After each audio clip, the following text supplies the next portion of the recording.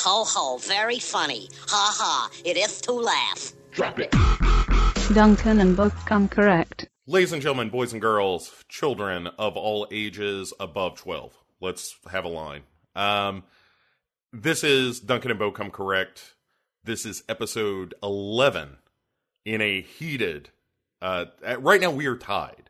And I will first introduce my co-host, Duncan Roadhouse McLeish. Roadhouse? How did I acquire that nickname? I was thinking about a nickname for you last night. Roadhouse is what you came up with. And Roadhouse is where I landed. I don't know if it's going to stick, so I'm just going to keep rotating through a few, I think.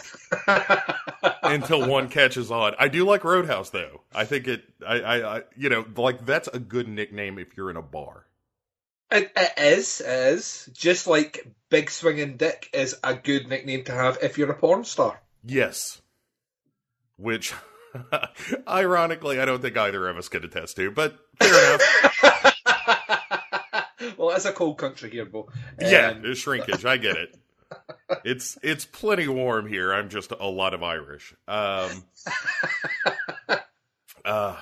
damn you, Ireland. And also Aaron Gobra. Try to keep it on even keel here. So, today's subject is comedy. As is wont on this show, Duncan and myself have each chosen a comedy motion picture that the other has not seen to reveal to the other. In this case, we are discussing Four Lions, a movie about inept terrorists. And kind of, we'll get into it. And my pick for Duncan is Harold and Maude. Truly one of the great cinema achievements and an undeniable winner. So we'll get into that later as well. It's Cat Stevens, Duncan. Cat Stevens sings all through that movie.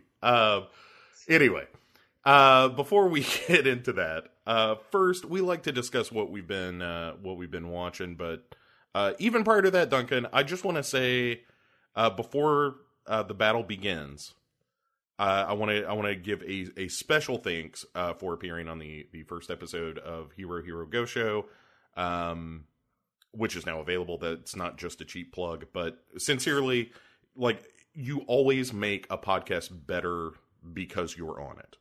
And it was a wonderful treat to as I said in the Facebook page, to kind of crack the champagne across the bow of that show.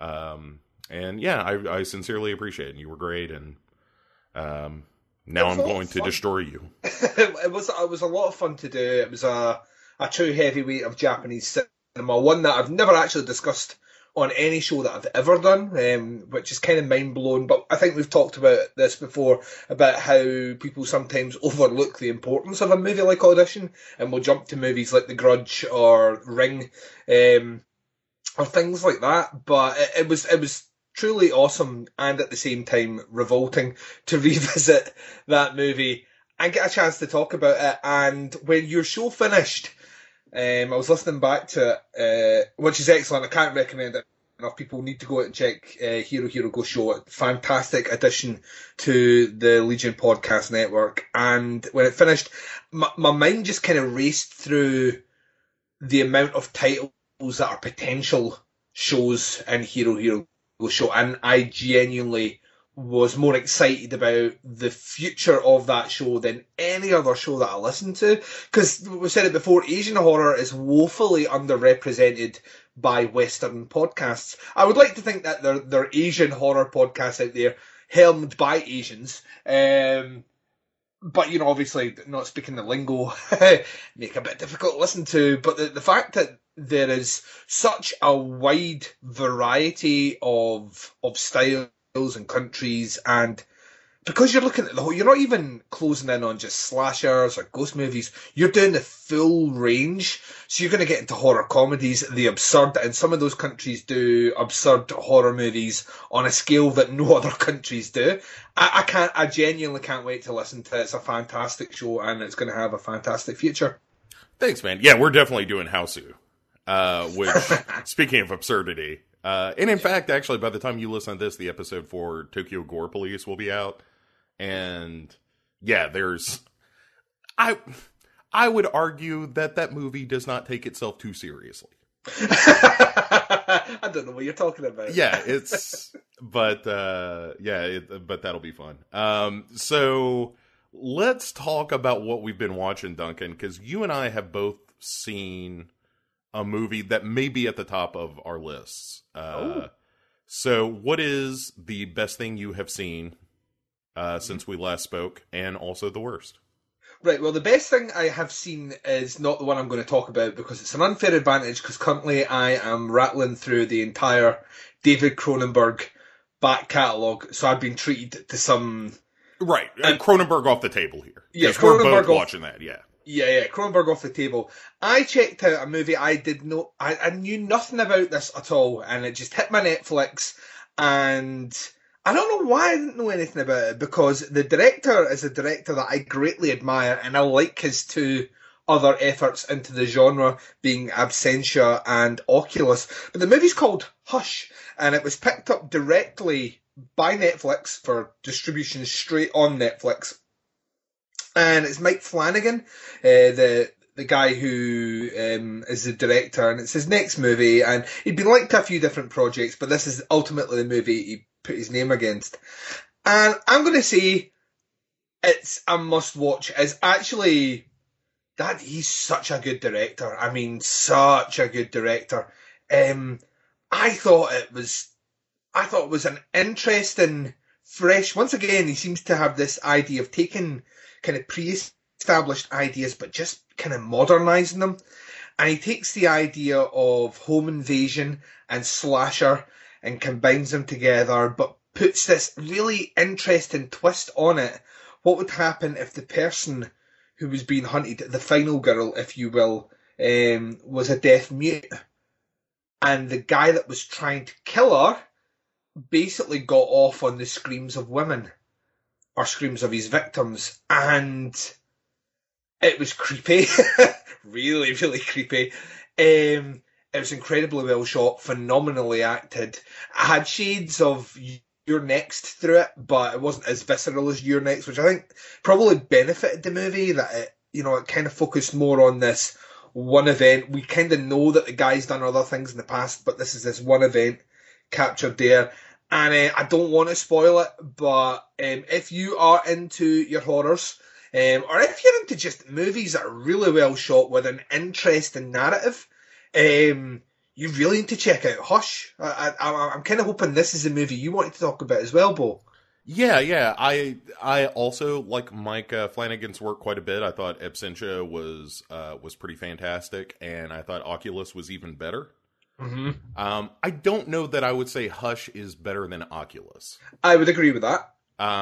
But like you said, it is this weird marriage of a movie like You're Next, and even going back to something like Wait Until Dark. Yes. Is the movie it reminded me most of.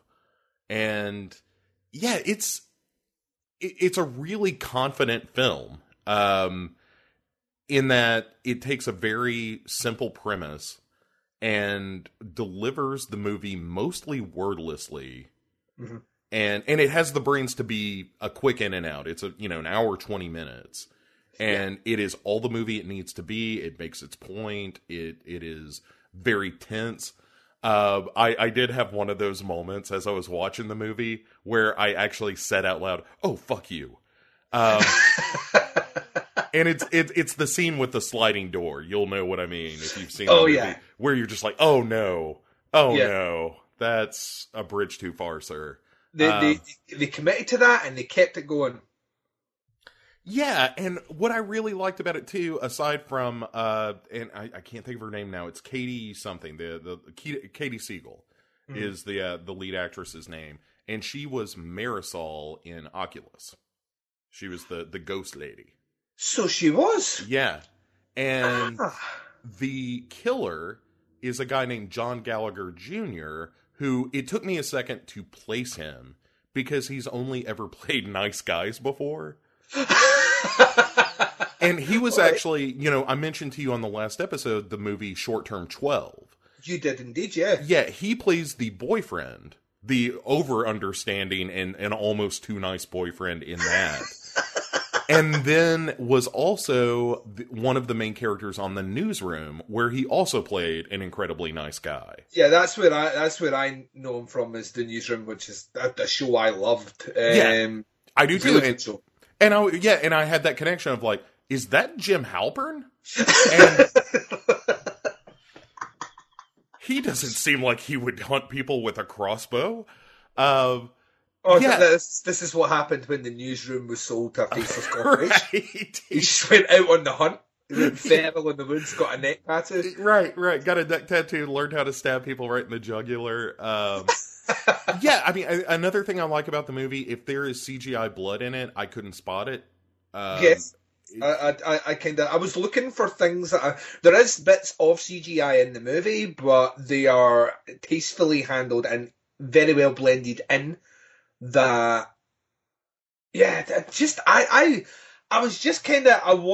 expected something overtly cheesy from that movie. When the premise was starting to get set, I was like, oh, here we go. And it really didn't do that. It took itself incredibly serious while being at the same time in parts incredibly funny. Like some of the things that, because I like killers in movies that are human. You know what I mean? That make mistakes, that fuck up, that hurt themselves, that have to get over the fact that they've hurt themselves. And this guy has ample opportunity in the movie to finish things off, but because he doesn't get the reaction he wants in terms of he's not getting her screaming or anything, he is basically getting off in the fact that she doesn't know when it's coming at all.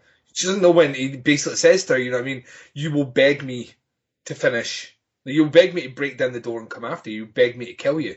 And that's what he is getting off on. And she doesn't make it easy for him. And I think I saw there was a couple of things. The more horrors you watch, the more you are very much aware of things that happen in movies early on. And sure. I knew exactly how the movie was I knew exactly what was going to be used later on in the movie. Let's put it this way, when they made a big point of it, I knew exactly what was going to be used. But not in a way where my eyes rolled. I was like, that's pretty cool. Like I said, I wouldn't think to me, Oculus, the strength of Oculus was that particular genre, the kind of haunted house ghost genre, has stagnated quite a bit in the last 10 years. And Oculus to me felt really fresh and energetic and young and important, and it had a voice and it was doing something different and it was intelligent and all these things. I don't think that Hush is doing the same. Like I say, Your Next is a movie that came out just a couple of years ago that I think did that particular genre better. However, Hush, for the limited cast, for the, like you say, the maybe a total of 5 minutes dialogue in the movie, potentially, if you add it all up, it kept me completely engrossed. It finished strong. The story was great. There is no lag. There is no downtime. It doesn't demand you to pity the main character as well, which is kind of what you want to do at the start. And it just powered right through. And if this is the beginning of Netflix really pushing into acquiring like horror to put directly out on VOD, which looks like it might be a model they're moving towards, less dealing with distribution companies to do it and just buying the stuff themselves. I'm incredibly excited. And once again, can't wait to see what Mike Flanagan does next. Give him a lot of money and allow him... Whatever that guy wants to do, you should be asking him to do it and giving him the money to do it. He's a great director. I kind of wonder, because this was a Blumhouse production, and I wonder if the deal wasn't... because Mike Flanagan is still tied to Ouija 2. And that's what I'd heard he was doing, and that kind of upset me a wee bit.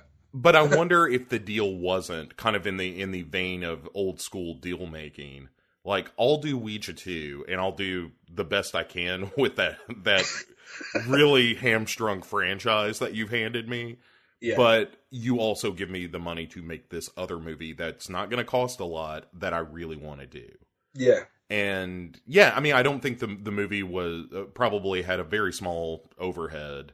Well, if it's Blumhouse, it will. Blumhouse it's $5 million all in, and that includes marketing. So yeah, but Mike Flanagan directed, co-wrote, and edited this movie, so it is clearly his film.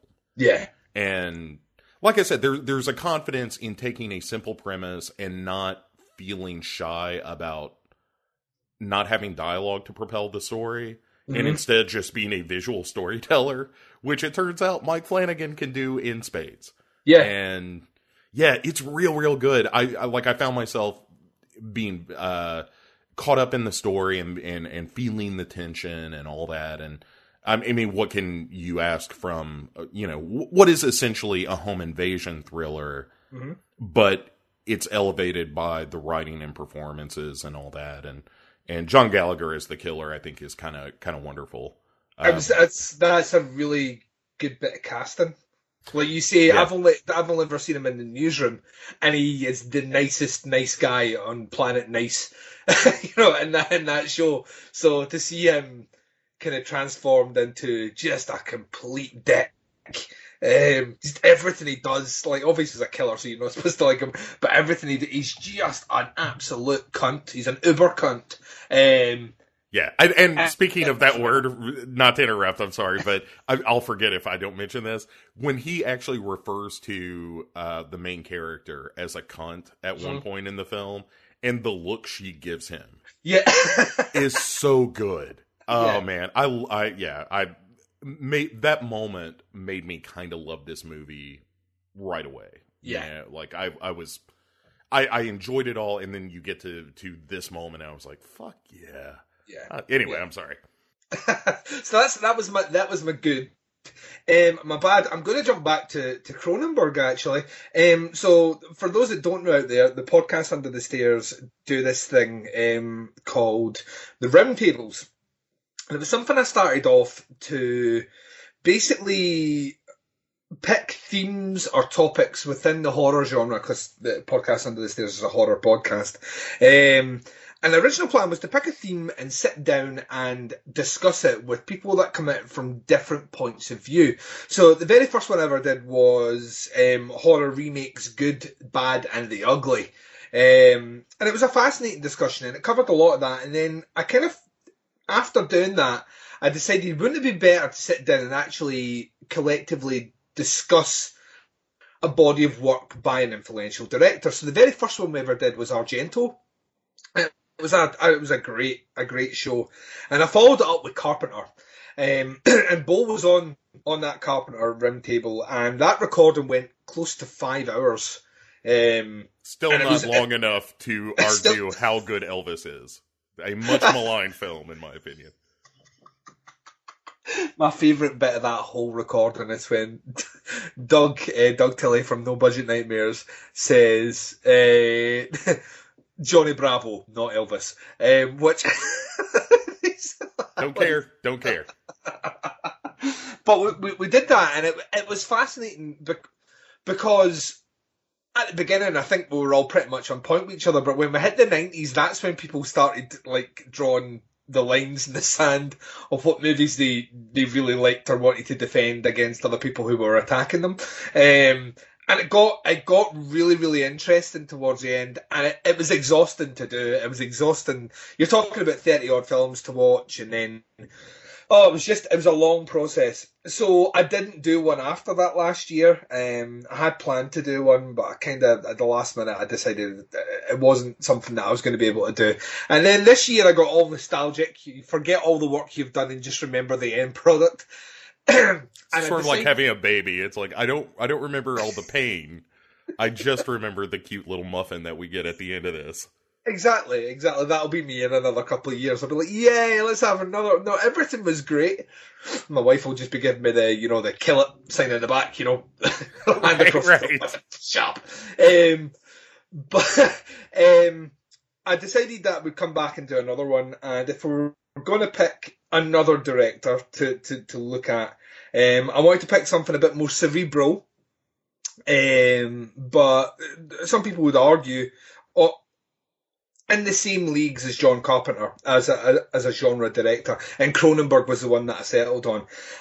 So we've all been going through, all the ones that are involved with it. I've been going through his back catalogue, and there's a few films that I've never seen before, and I pride myself on being, a big Cronenberg fan. And some of the ones I've never seen before have really, I wanted to punch myself because they've been excellent, and I don't know why I just didn't check them out.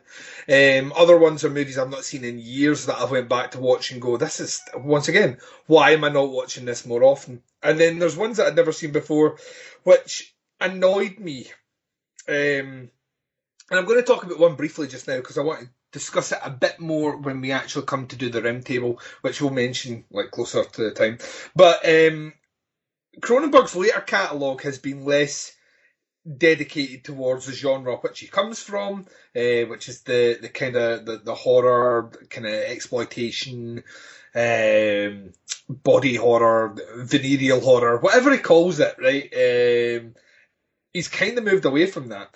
But he did a series of movies later on in his career with Viggo Mortensen, and they have a great combination of director-actor relationship. Just really, really, really great stuff. But there was one that I'd never seen before. And it's the one on paper that I thought, this is going to be fucking amazing. I'm going to love this. It's talking about Sigmund Freud and Carl Jung. It's got Michael Fassbender in it. Yeah. Michael Fassbender is playing off against Viggo Mortensen. This is going to be the greatest film ever made. Get in my eye sockets now. I cannot wait. And turns out it's shot nice, but it's a fairly dull movie. I mean, for a movie that is dealing with two of the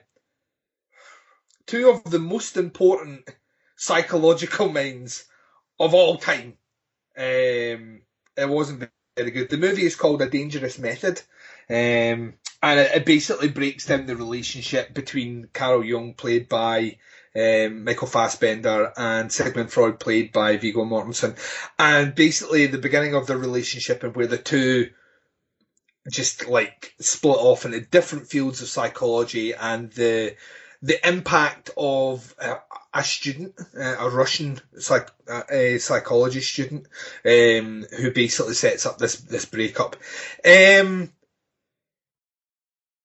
It's not a bad movie. It's just, it didn't feel like a Cronenberg movie at all. I was watching it going, there is no Cronenberg in this movie. Nothing. Didn't, the way it was shot, the way it was directed, nothing felt like Cronenberg at all in it. And Michael Fassbender is great in the movie, and Viggo Mortensen is great in the movie, but it's huge swaths of dialogue, which, even if it was more focused towards psychology, I think I would have got more out of it, but it's focused on just skimming the surface of psychology and trying to address their relationship as friends and their kind of partner the ways. And I can say, hand on heart, it's the first Cronenberg film that I've ever watched where I started looking at my watch to see how long I had left. And I kind of felt like, that way where everyone has heroes. Everyone has people they look up to. And we like to think that they're infallible, and, there's no chinks in the armour. And a little bit of the respect you have for that person goes the first time you see them make a mistake. I don't know what he was wanting to do with this movie at all. Well, I think it was a bold choice to have both characters only have one line in the movie where they constantly demand to one another that they, tell me about the mother. And that's the only line for either character, which is... See if that was the movie, I would have praised it for its boldness. An hour and a half of two guys just asking one question to each other without an answer. That is genius. That is Cronenbergian. But coming this fall. It didn't have that. It was a lot of exposition. Every conversation is exposition, leading up to the inevitable breakdown of that friendship, which the movie glosses over really, really, really quick. and then kind of deals with the after effects in a way which doesn't feel satisfying.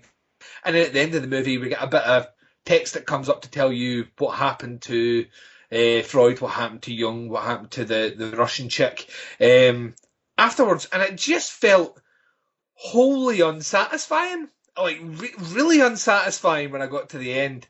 And I can say that even Cronenberg movies, which I'm not particularly huge fans of, there's always a hook. There's always something in there where I'm like, right, well, maybe this wasn't great, but it's so dark and it's so twisted, and the subtext in the movie is incredible and all the rest. And this didn't have any of that at all. It kind of felt like watching like a street play. You know, like just kind of like something really superficial. Someone had read the Wikipedia page for Carl Jung and the Wikipedia page of Sigmund Freud, and then decided to make a film about it the following day.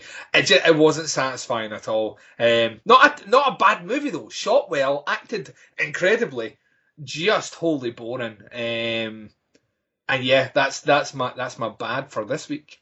All right, let me counter your bad with a cinematic titan of my own who dropped a real stinker on us. So, and my good, for the record, is also Hush.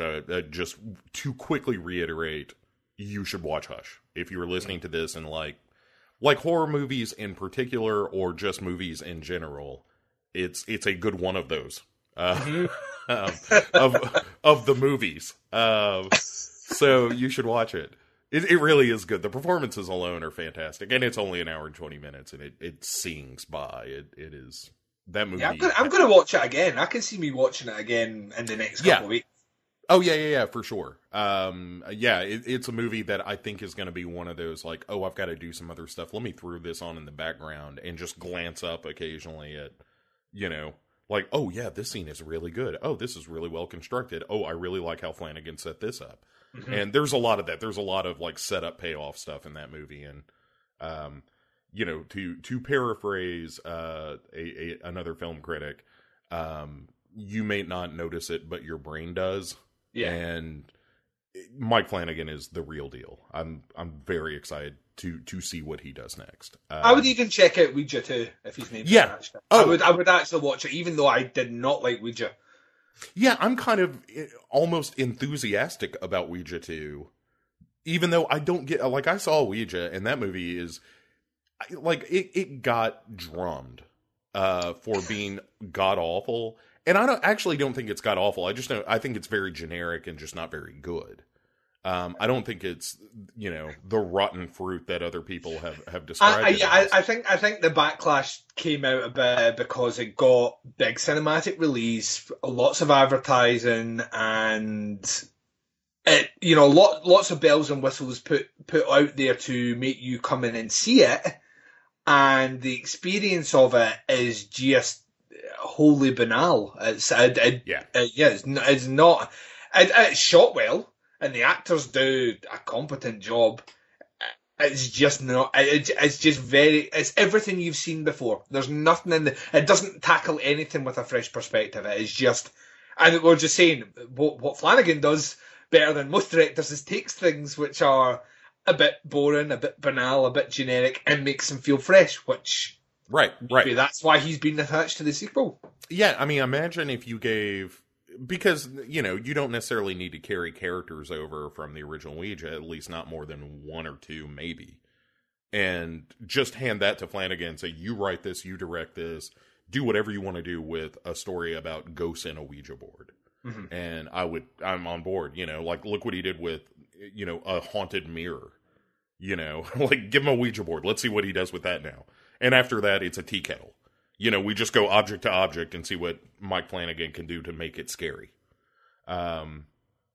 We go mirror, Ouija board, tea kettle, stuffed bear, then maybe a seashell. And just let him, whatever object. That's his pitch meetings. It's just like, this paperweight could be frightening. But, all right, so here's the really crappy movie I saw recently. And it hurts my heart to say this, Duncan. I say this with no glee. But I saw Ron Howard's In the Heart of the Sea. Ah, right. I've not seen it. I've not seen it. Really, is this the first chink in the armor that you've had for Ron Howard? It's not the first chink in the armor. There have been multiple issues with his production of late. But I also think back to, this is the Ron Howard that also did, Parenthood and Gung Ho, and I mean the number of movies that he has done that have been tremendously entertaining are legion. I really like Ron Howard, and so when he does the like the Angels and Demons stuff, which I don't think are very good movies, that's kind of a bummer. In the Heart of the Sea is worse than those. Oh, yeah. And I'll tell you, it manages to be worse and still have Brendan Gleeson in it.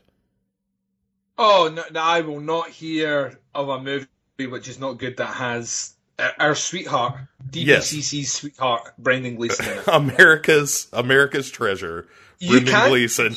You can't. No, you're not getting to claim Brendan Gleeson. We have already planted that flag. He is ours.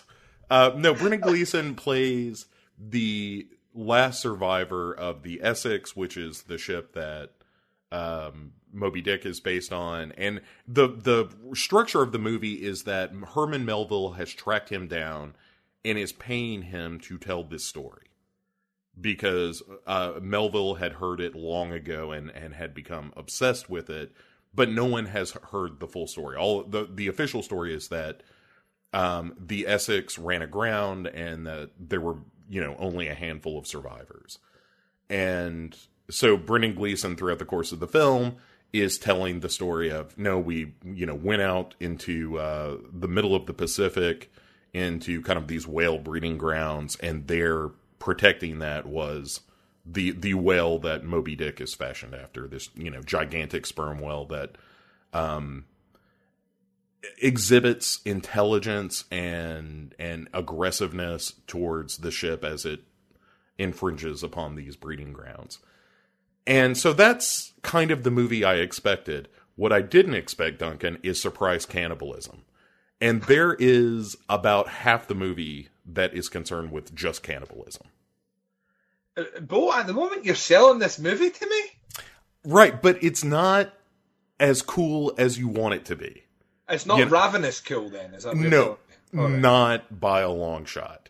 It is like, hey, we now have dudes trapped in these whaling boats, as, like the main ship, the Essex, has sunk. So they're trying to survive on the whaling skiffs. Yeah. And over time, they decide, like, we're going to have to eat some people. And that's kind of the back end of the movie, is like, who are we going to eat? But you don't ever see them really eating anybody. It's just a lot of talk about it. and there's more talk about eating people than I expected or needed, without the payoff of, like, oh, this has gotten gruesome. And it's just a whole bunch of who cares. The whole movie is just one big pot of who could give a shit. And it's really unfortunate, because I like the story of Moby Dick, the idea of doing, like a you didn't know the real story kind of thing. Which I also saw Victor Frankenstein, and they do the same shit there. Of like, well, let's tell you the real story. And Victor Frankenstein probably would have made this list if I hadn't seen In the Heart of the Sea. Victor Frankenstein is a movie that does not have a clue what it wants to be. One has the ultimate... Yeah. It actually, funnily enough, mimics the monster. Really, the monster is like a humdrum mash of, Frankenstein's monster was just like a humdrum mash of different parts. That's what the movie feels like. It feels like just different ideas that have just been stuck together and struck by lightning in the hope that it's going to create goodness. Yeah, there are glimpses of a really good movie in Victor Frankenstein. Agreed. And it's kind of a bummer that at the end of it, it's sort of my impression of the Batman v Superman, like, your mom's name is Martha? My mom's name is Martha. Let's be friends. Like, the scene in Victor Frankenstein where you realize, like, oh, he's just trying to bring his brother back to life metaphorically. I didn't think landed real well. And God bless James McAvoy for trying to sell it. Like, I think he's really good in the movie. Yeah, once again, James McAvoy's, like Brendan Gleeson, is an actor who seldom does anything wrong, even when they're in movies which are bad. Yeah. And Brendan Gleeson is good in in the Heart of the Sea, in the same way that James McAvoy is good in Victor Frankenstein, they are better than the material that they're given, and they do what they can with it. And Brendan Gleeson isn't the star of In the Heart of the Sea. In fact, that is Thor. And I defy you, Duncan. And maybe this is the point in the movie where I realize, like, oh, things are not well. I defy you to tell me where anyone's accent in this movie comes from.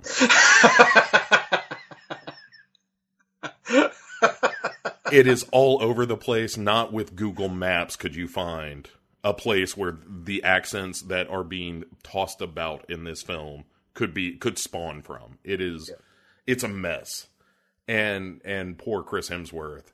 Like, he is a good looking dude and should be Thor because he has a pretty good sense of comedy timing and that kind of thing. And I don't know that I want him to pick up heavy dramatic roles, especially if he has to do an accent. Because, Duncan, that is a hard row to hoe. It hurt. It hurt. So yeah, I would not. And there's a whole lot of CGI in the movie, which is a bummer, where you can kind of tell during some of the big, ships at sea with storms and squalls blowing in and stuff. It's just like, this just looks like a big video game, and it should feel more visceral. Like, at no point did I ever get swept up in the idea of like, oh, we are, I am along with these characters lost in the Pacific, and how will we survive? It was just like, so when is the whale gonna show up again to gloat? Because the whale does that a couple times. Just pops in and is like, sup, you guys look like you're hurting. Good. And then disappears for 30 minutes. And then spoilers, the big resolution to the whale storyline is that there's only a few folks left, and the whale reappears as if to finish off the job, and Chris Hemsworth has his big whaling spear, and then they lock eyes, and Chris Hemsworth is like, why, it's a living thing. Perhaps we shouldn't kill it. And then the whale... Right, and then the whale goes away. It's just like, well, I guess we're cool now. We're bros. What yeah, oh, I know. I watched it. Oh, boy. Yeah, so that was a real bummer, because I like the subject matter, I like the director. It's a real shame that movie is not very good. Yeah. Shall we turn our attention now to movies that are very good? Yes, I think we should. I think people out there have stuck with us long enough. I think when we said that this was going to be a really good episode, we then mentioned what the two movies are. I think people from that point onwards have only wanted to hear us talk about the two movies that we're going to discuss. So I think we should not wait any longer and just dive headfirst in. Right. They're like, look, enough of your Hush love. I do love Hush. Yeah, and honestly, there's part of me that wants to title this episode Gushing About Hushin'.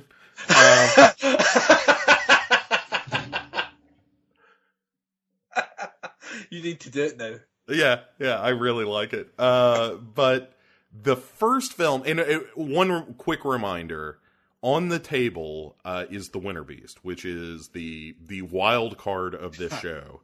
The table for me is The Winter Beast. You, sir, have already played yours. Yes, it is an automatic win. I have used mine, and against the conversation, which, it was a must kind of win situation. Mm-hmm. And just to show the stakes here, we have 3 episodes left. The last one being Duncan and Bo Come Incorrect, where we choose a wonderfully bad movie for one another. And so we're in a really sticky situation where you using a Winter Beast have a guaranteed win. Mm-hmm. Which means I have to win 2 of the next 3 episodes. Yes. But I still feel good about today. We're gonna hash this out. I still feel like we are gonna either see a Winter Beast or I'm gonna get a point.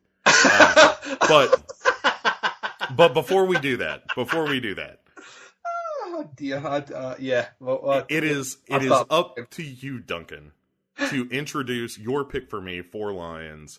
So quit screwing around and let's get to this. Okay then, right then. This is the first. This is the first movie we're talking about. I'm just still baffled by what you said in the previous sentence there. Just like Oh yeah, I'm wily. You're gonna see sentence construction today. That's gonna spin your head, Duncan. Tell me about your mother. Tell me about your mother. Tell me about your mother. Tell me Just about your record mother. it. She just recorded an hour and a half of that. And instead of a dangerous method, you call it a dangerous line. Oh my god, how long do you think it would be before people started switching off the show? Or skipping ahead like 20 minutes to hear the same lines being said? Yeah, I mean, I think that would be a real, like, are they honestly going to do this for 90 minutes kind of situation? I don't think. They don't know us, but we will do it for a full 90 minutes. Yeah, we've got that kind of commitment to our art.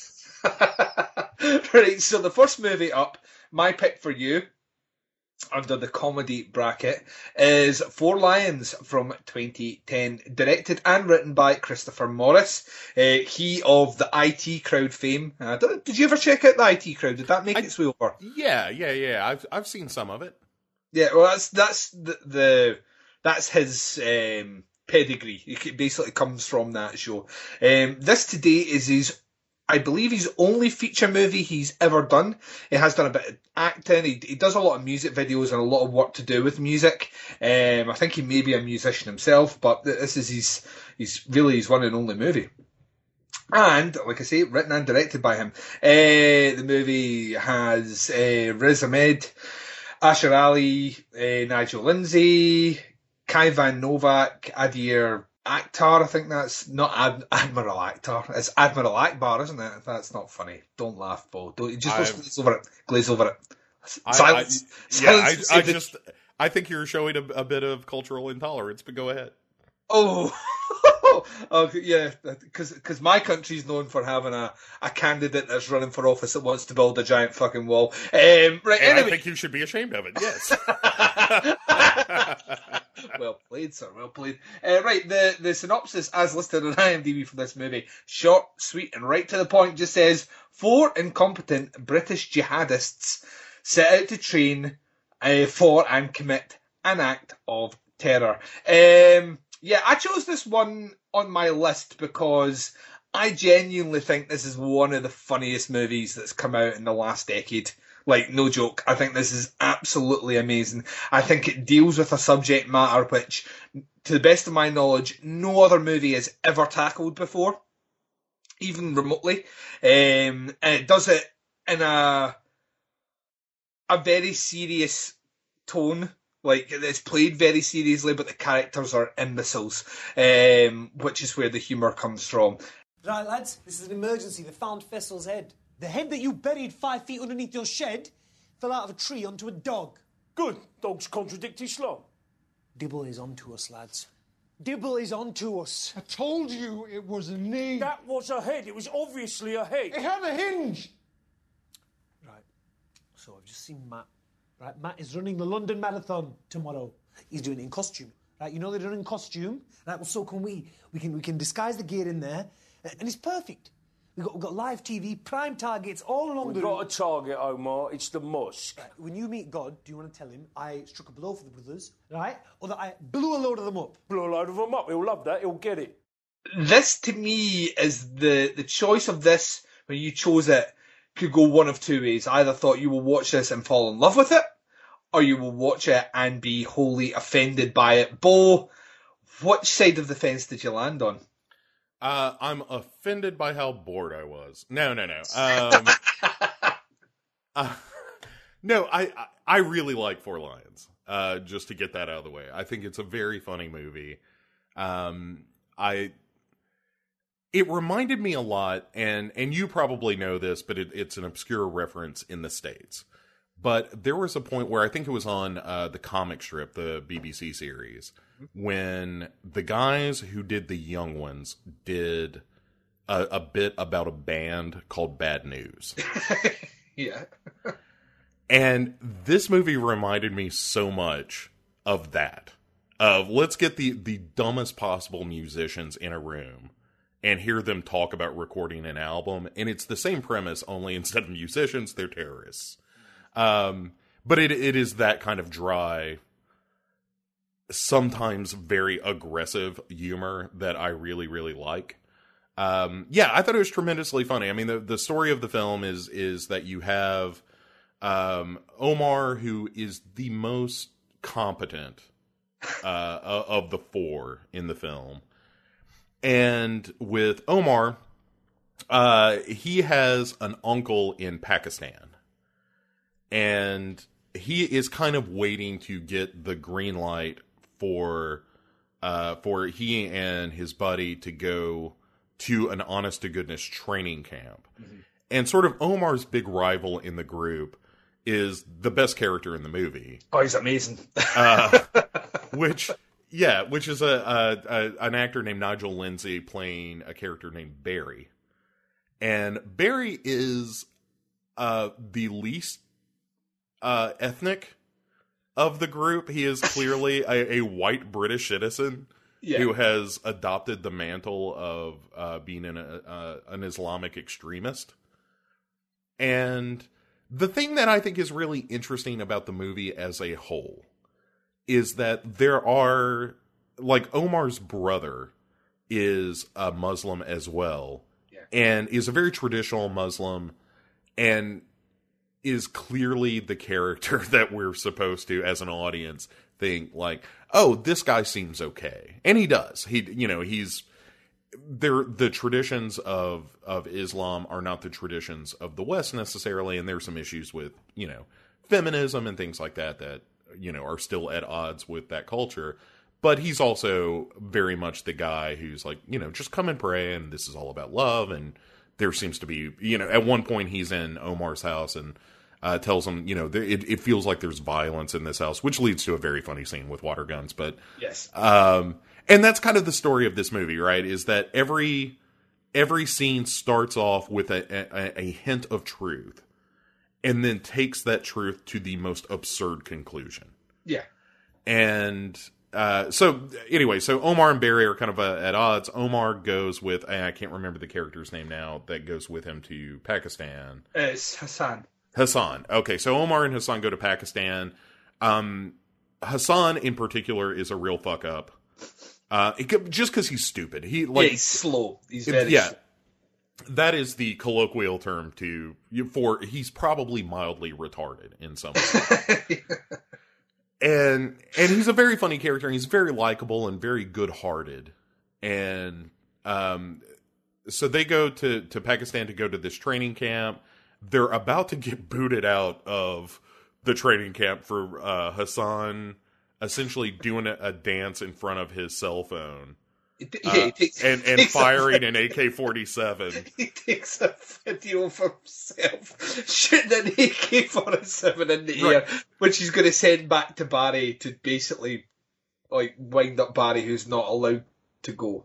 Right, and in the process of doing so, not only is he firing a gun, but he's using a cell phone signal that can trace the coalition government can trace back and bomb this terrorist training camp.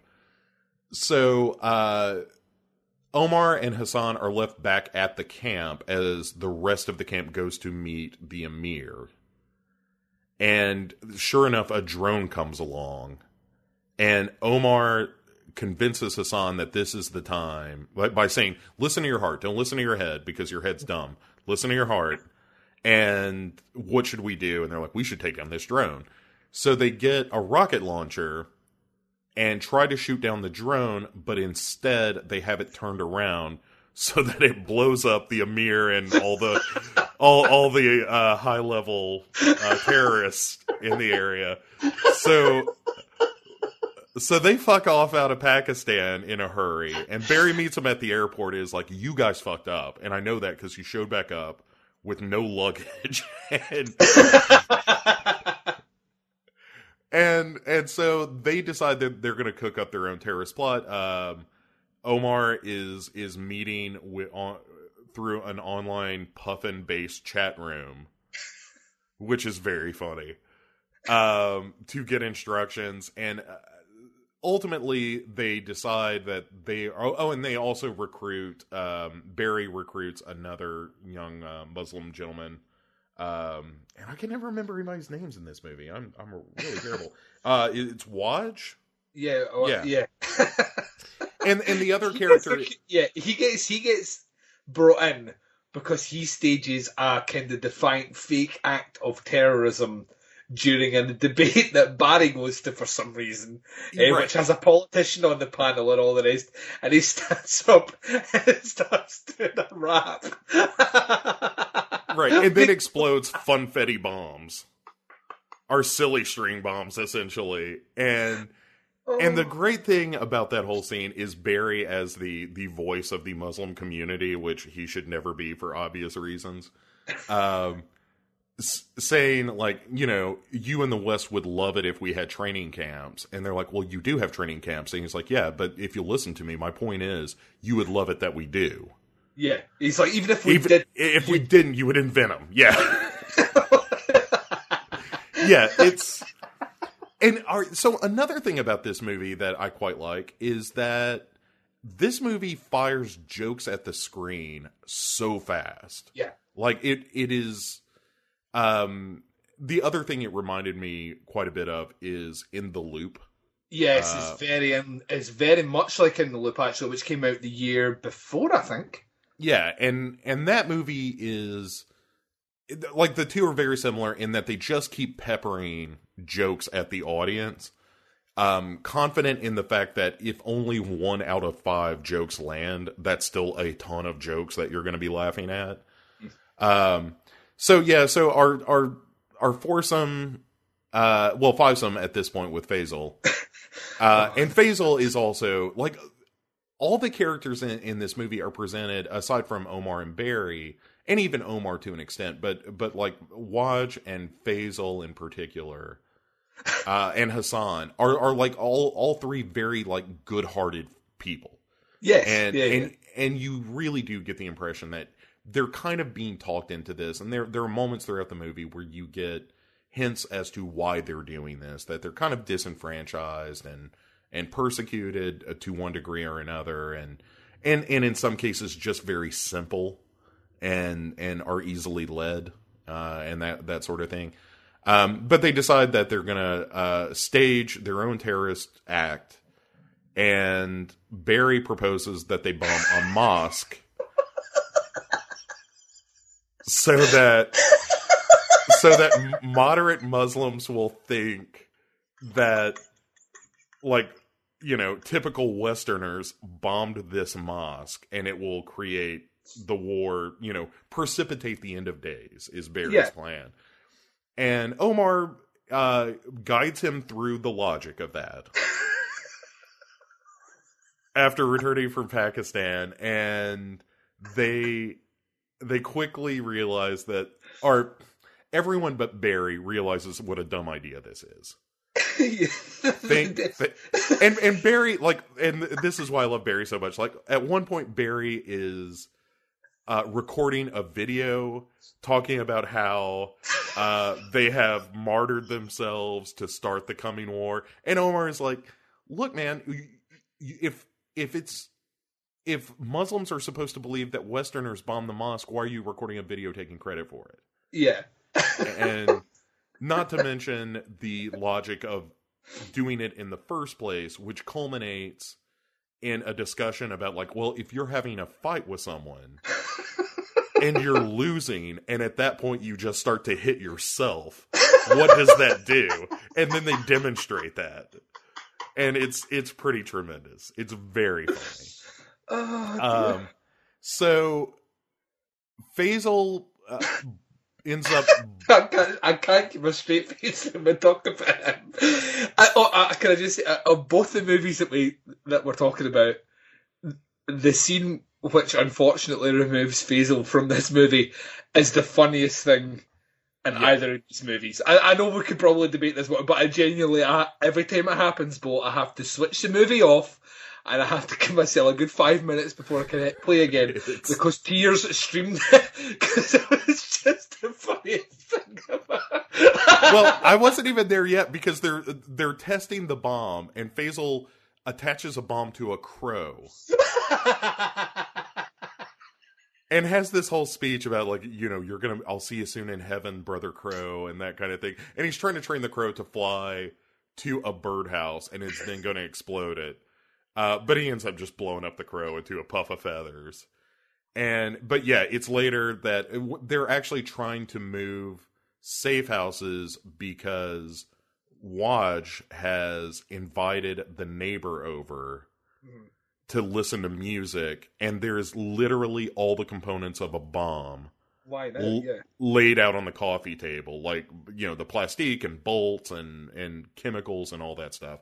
So they have to get rid of it, which leads to another very funny scene in which Omar runs into his coworker, who's a marathon kind of guy, and Omar's trying to distract him as the rest of these bumbling terrorists are trying to remove all the chemicals from the car that has stalled because Barry has never fixed it.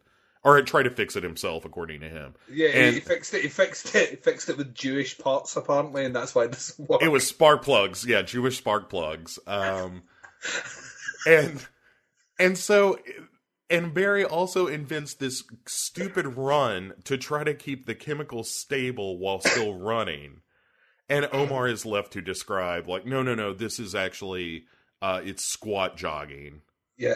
And it's ridiculous. But then as they're kind of fleeing to this other safe house, Faisal jumps over a stone wall with all the chemicals and trips over a sheep, I believe, which sets off the chemical reaction and blows Faisal and the sheep up.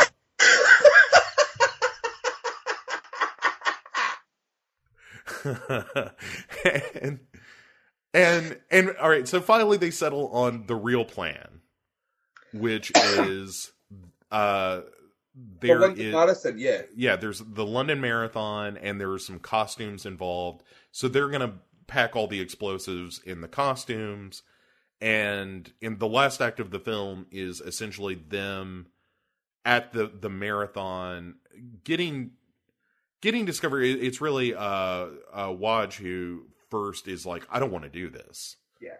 And actually Hassan has the same thing, and probably one of my favorite scenes in the movie is Omar telling Hassan that his brain and his heart have gotten switched around because his heart is telling him not to hurt anybody, but his brain is telling him they're already there and he'd look like a coward if he backed out.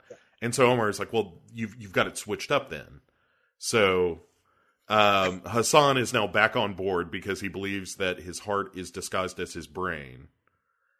And Waj takes off. He's like, fuck this, I'm not doing it. And Barry blows him up with a remote, like a cell phone remote control. Mm-hmm.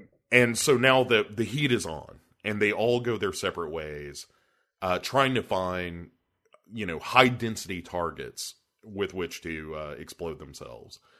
And throughout the course of this, Barry's really the only one who seems consistently to want to do it. Yes. Yeah.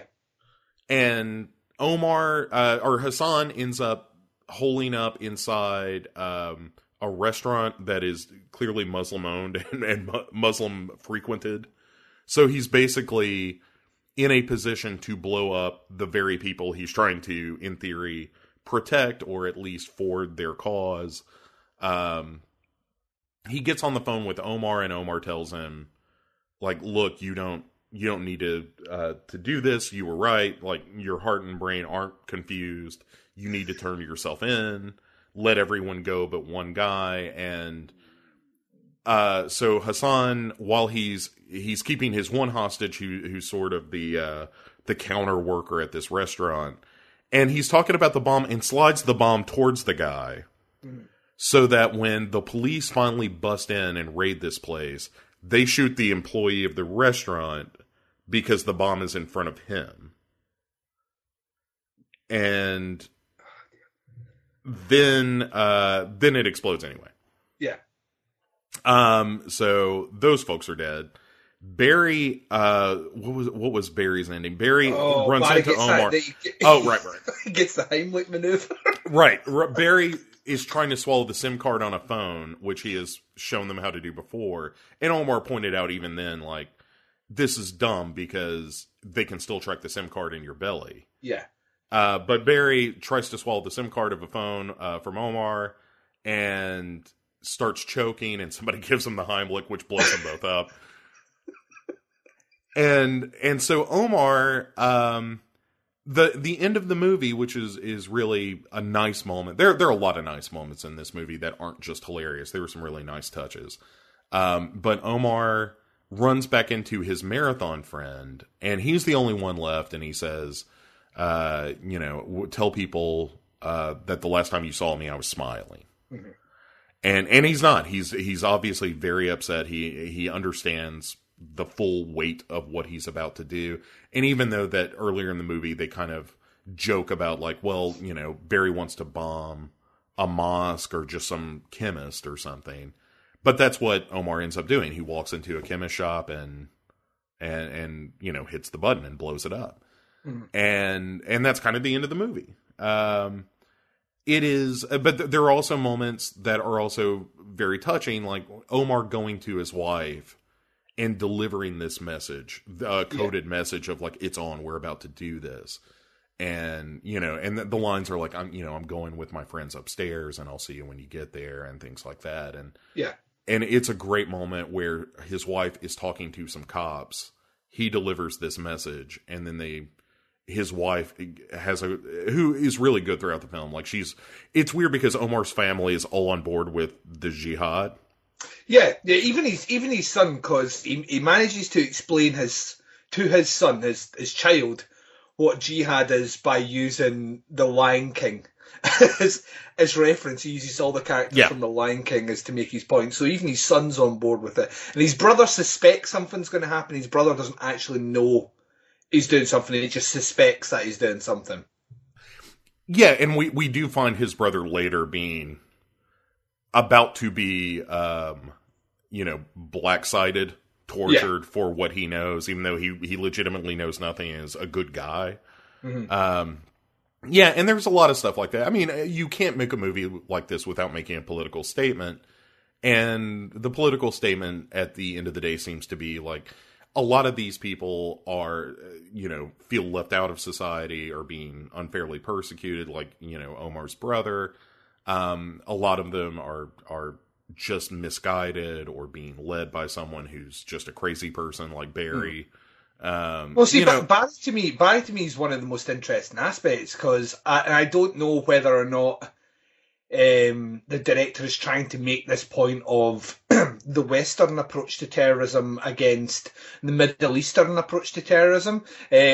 So, I mean, Omar is appalled at this idea of blowing up people that have the same religious beliefs as himself. That doesn't make any sense. However, Barry's opinion is very much the Western approach to terrorism, which is anyone's a casualty. Or on some level, you can look at it, and once again, this never happened. It's allegedly, but a lot of people believe, for example, that the terrorist acts on the World Trade Center were an inside job to galvanize the American public into illegal wars in the Middle East. So Barry's almost the kind of mouthpiece for that Western idea of terrorism, which is, we can just manipulate people to do what we want by, hurting them first. Whereas the rest of the team are kind of, on some level, completely bamboozled, because this is just not what they would do. To strike fear into the hearts of your enemies, you strike your enemy. You don't strike your own, which I think is a really, really clever message that they put with Barry, who is, like we said before, is one of the biggest idiots of the movie. So that message being delivered by him, I think, is kind of diffused from an audience point of view. But yeah, there's tons of that in this movie. You have to, if you're doing jihad as a topic, or terrorism, you have to on some level acknowledge that, or it doesn't have the credibility of the viewer to watch it. Yeah, I mean, this is a movie that doesn't work if it's not as funny as it is. Then it does become offensive, because and not just towards a Western audience, but like a Muslim viewer would be offended if this isn't handled just right, and Yeah. a Western viewer would be offended if it's not handled just right. And you know, I mean, I can definitely see Western audience members watching this movie and reacting negatively towards it, because it does deal with heavy issues, and you know, there are some people who are directly affected by that, and you know, so trigger warning or whatever. If you're watching, I don't think there's any question if you throw this movie in, like, you're going to see some terrorist shit. So, yeah, you know, be warned. But you know, that being said, there are also great moments like when Omar and Hassan first get to Pakistan, and they're like, one of the higher ups tells Omar to kill Hassan, and then you know, and then it's like, well, you're not going to do it, but you have to be willing to. And there's Omar and Hassan have this conversation about how you should be willing to kill your friend, that results in them comparing it to Mortal Kombat. yeah. Like, I would, you know, I'd get what is it, like a hook, and go right across your guts and yank them out like Mortal Kombat. And like, there's just lines on top of lines on top of lines in this movie that, like, I need to go back and watch it probably a couple of more times before I feel like, oh, I've heard every joke in this movie. Yeah, there's tons of stuff in the background, like loads of stuff in the background. They're just kind of casually strewn in a sentence where you focus on the main joke, but the setup to the joke's just as funny that you'll catch on the second viewing. Yeah, and I've seen it twice now, and I really enjoyed it both times. I enjoyed it probably more the second time, just knowing, like, okay, when I'm watching this movie, I know where the ending is now. I know where we're going to end up, so paying attention along the way of how they're setting up these characters.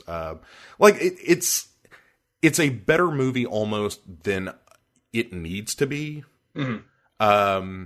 Or if not needs to be, like, it's such a delicate balance to make this movie work. Yeah. And it's really, you know, Christopher Morris, to his credit, it does work really well. And it's very funny. Like, I laughed a whole lot. There are a ton of moments that the first time through, I missed a couple of lines of dialogue. Yeah. Because I was, you know, cackling over Faisal, you know, exploding and stuff. And it's their reactions when that happens. Like the penny hasn't dropped, so they're still just looking innocently at the big crater. And they forget his head. They put a lamb's head in the bag instead of his head, which then later on falls in a tree on a jogger. Yeah, and they say it's what an Asian man's head has fallen onto someone. And also, like, even at that moment, like, their discussion of whether the sheep was martyred is really, really funny. Yeah, Barry says that he has been martyred, and the reason behind that is he's obviously he's made a strike at the enemy. When asked about that, he's like, well, he killed their livestock. I mean, that affects the food chain. Right. One sheep. Oh, there's so, like, see when he's in the cafe, and he's obviously having the conversation with Omar, and Omar's trying to talk him out of it, and he says, you're confused, and he takes a photograph with a phone, and then looks at his face, which looks confused, and he's like, I don't look confused. Yeah. Yeah. Oh, poor Hassan. Or when they first arrive in Pakistan and they go to that room and he's like, look at all the rabbits. And he's like, they're not rabbits, they're chickens. He's like that. No, I think they're rabbits. He's like, no, there's chickens. He's like that. I mean, look, they don't have any ears. And he's like, that's what I mean. Look what they've done to the rabbits. Yeah. Yeah. Yeah. And I mean, all the characters in not all, but, you know, 75% of the characters that you're dealing with in this movie are just morons. Yeah. But they're not villainous morons, you know, they are, I mean, they're terrorists. They're planning a strike against a Western crowd. Yeah.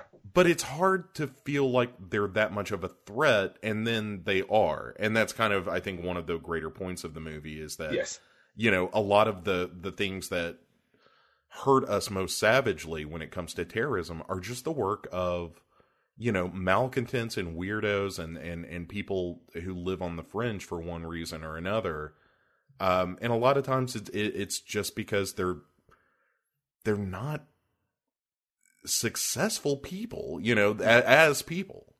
And yeah, it's a really interesting take on the idea of terrorism without ever getting maudlin. I mean, there are moments in the movie that kind of sucker punch you a little bit and remind you of the gravity of the subject matter, which I, again, think is a really nice touch. But, for the most part, the movie is just funny.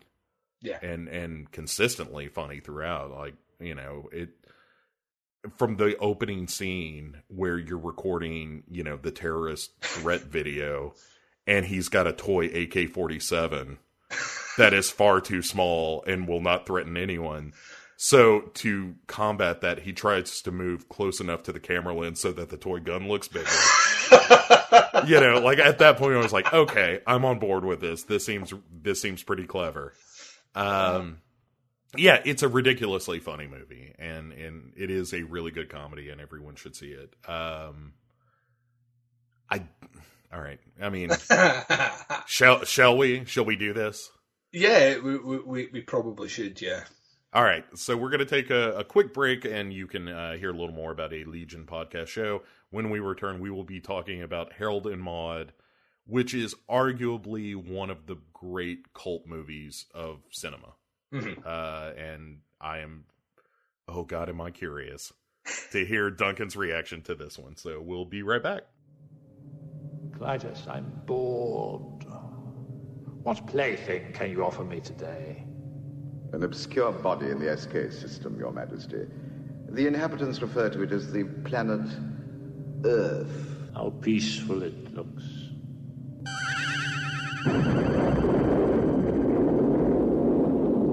Most effective, Your Majesty. Will you destroy this Earth? Destroy it utterly. Send Rick and Danny in Wool Rocket Ajax. So, just destroy it? That's what Ming said. Don't you ever listen? Well, there's no arguing with Ming. Hail Ming. Wait! You see those transmissions on the Visua screen? Crow? Nightmare on Elm Street? Chud 2? Black Belt Jones? Nightbreed? What's a critter? Oh, I've seen those things. Flash? I guess we could wait a while before the destruction. Yeah, and watch the movies. And talk about them. The Hail Ming Power Hour. Disobedience to Ming. For now. You can find us at Legion Podcast. You can find us on Facebook. iTunes. We're on Twitter. We're on Instagram. At www. You know what? Just Google it for yourself. Just Google it, you bastages. Hail Ming. Breaking 2? Electric Boogaloo? Samurai Cop? Army of Darkness? Flashdance?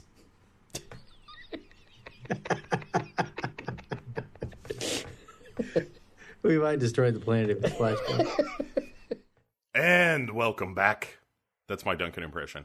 That's actually not bad. It's all right. It's all right.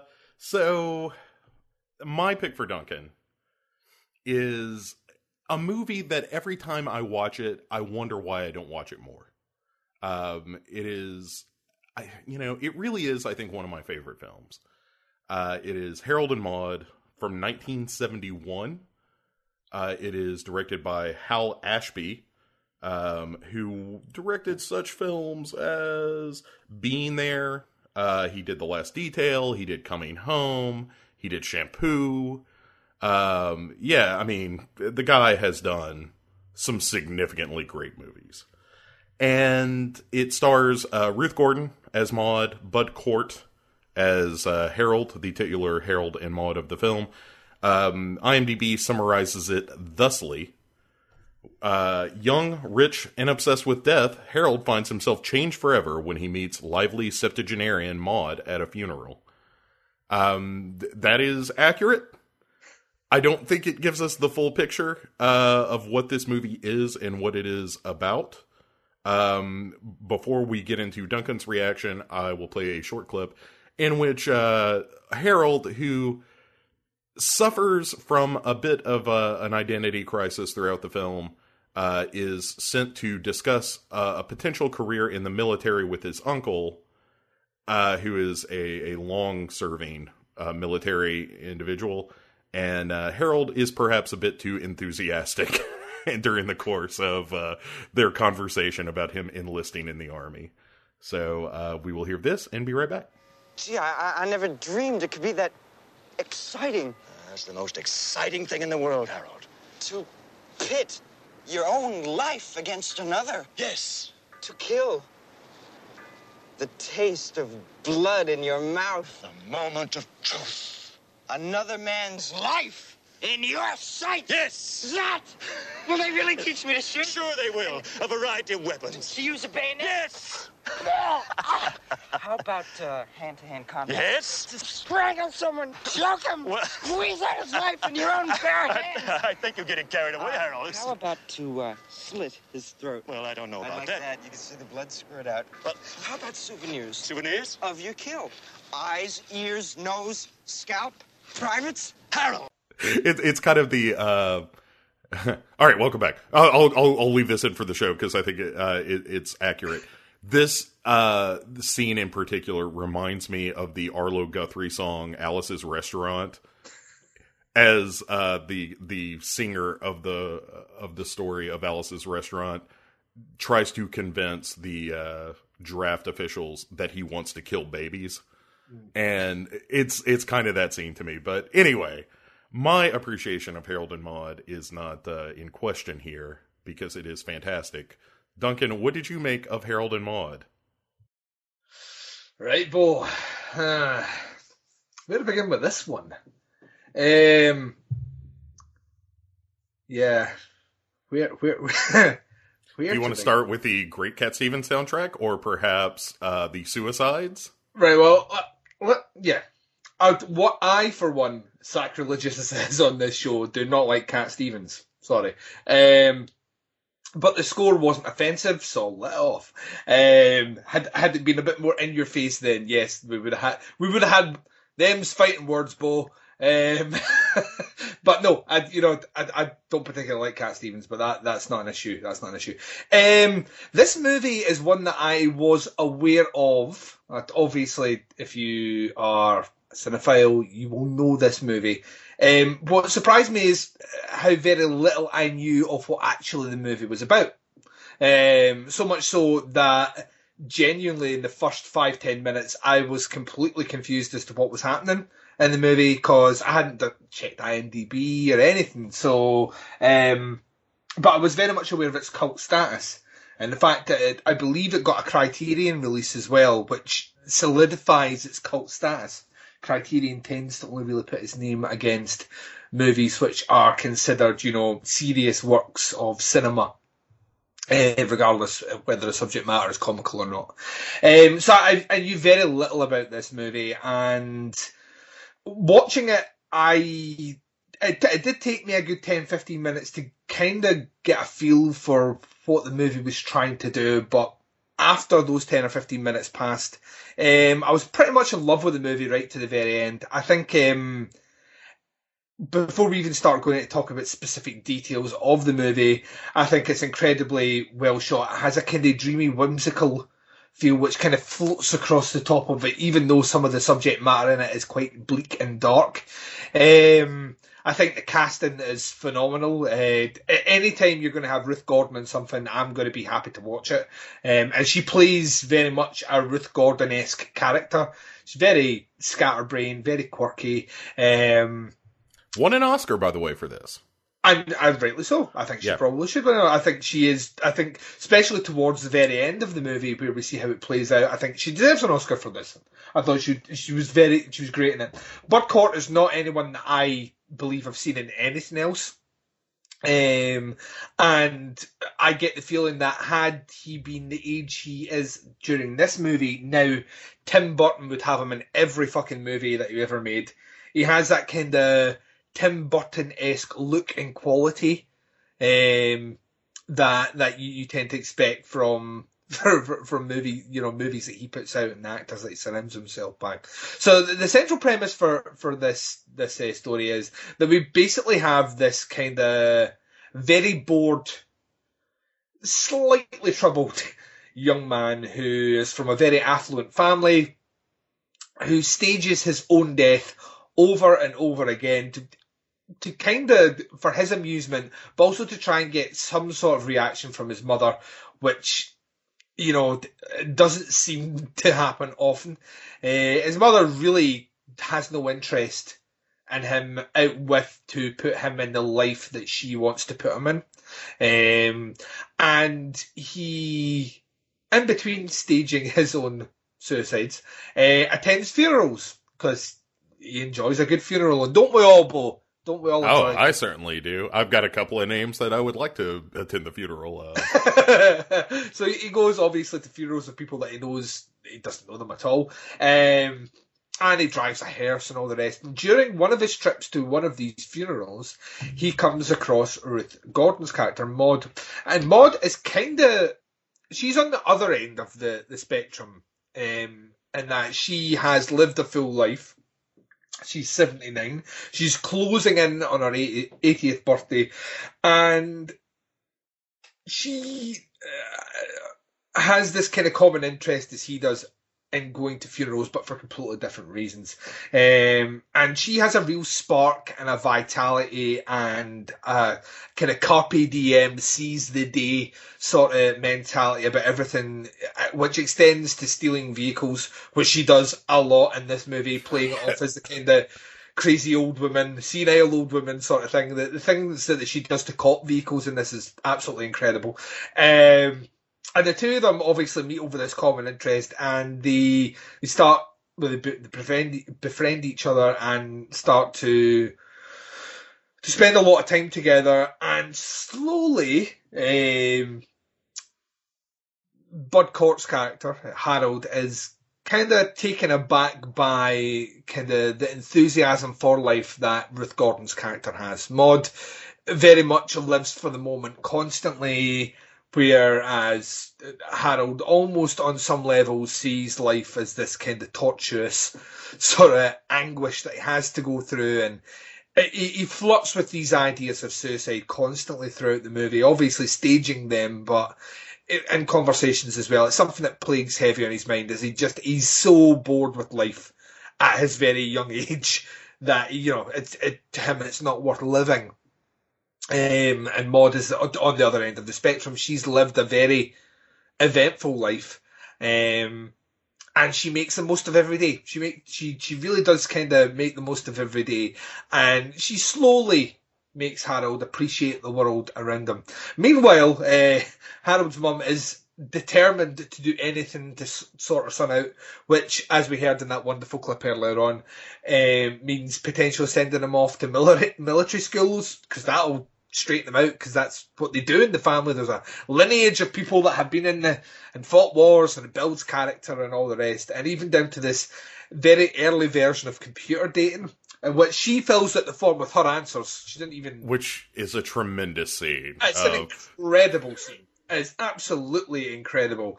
And basically every woman that is a potential match that gets brought home is kind of repulsed and scared or offended by the fact that Harold fakes his death in front of all of them, except one who is an actress who plays into it. Right. And that's why she doesn't get to stay. All the other ones leave in disgust. She would be happy to stay there, but the mum gets rid of her pretty quick.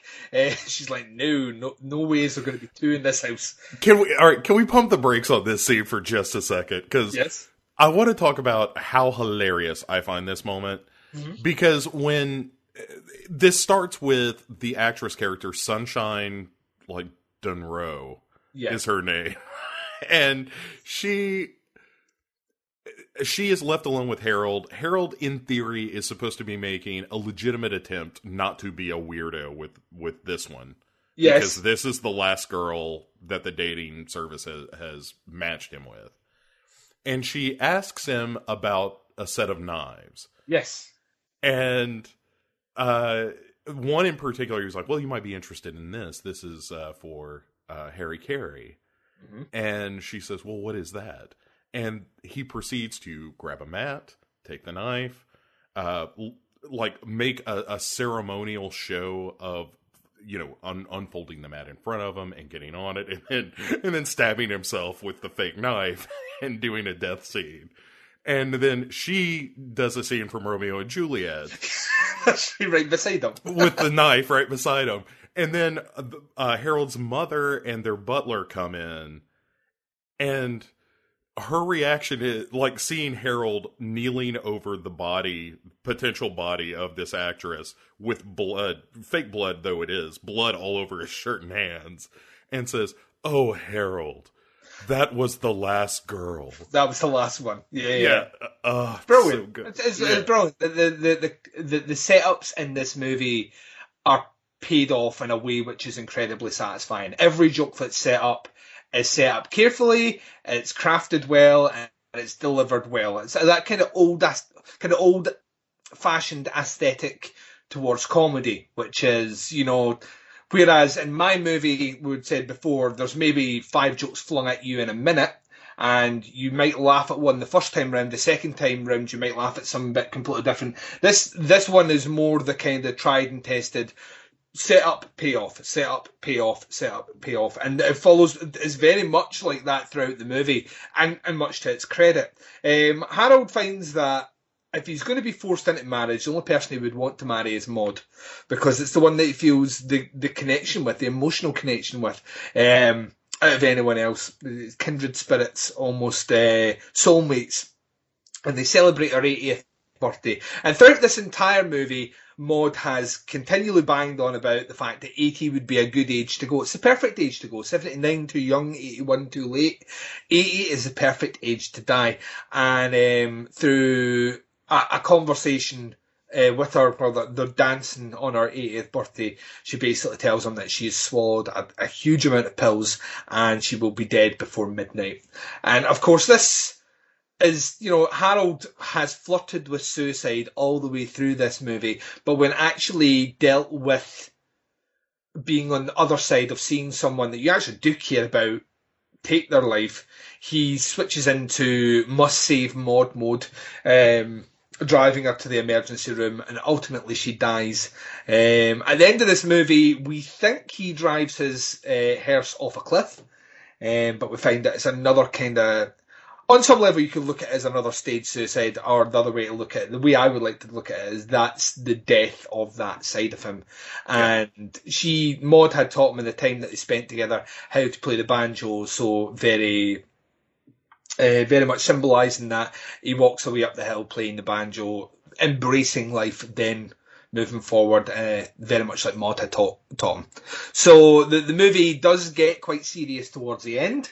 Once again, I think it needs that in the movie, though, very much like Four Lions needs that idea, those kind of tender moments for impact to offset the ridiculousness of the movie. This movie does the same thing, and it finishes really strong. There's a lot I really liked about this movie. I think, like I said, it's acted really well. I think it's shot really well. I think the death scenes are brilliant. And the creativeness in which they approach the death scenes are really brilliant. They become more absurd and more outlandish and more theatrical every time the next one comes along. So I really did enjoy that. And I think that where the movie really shines is the fact that it's probably one of the first movies to kind of handle this kind of morbid style of comedy in this sort of fashion. It's certainly a movie that I know, having now watched it, has had a dramatic impact on movies since. I could even think of, I've quite a far removed one, but I could see shades of Death Becomes Her in Harold and Maude. So it has had like a sizable impact for a movie which, having done a bit of reading this morning, was critically panned when it came out. Everyone was lining up to take swings at this movie. Not a lot of people we're actually batting for the fences to talk about it. And that is testament to the fact that you said is one of the greatest cult movies of all time. Is that really it is people that have embraced this movie and kind of carried it through on their shoulders forward to the recognition that it got much later on. So, yeah, I did enjoy it. I thought it was a really, really good movie. I have things to say at the very end of the show. I will not say any more until then. All right. I think I think everything you said is correct, except for the thing about Cat Stevens. I do think lousy musician, Bo.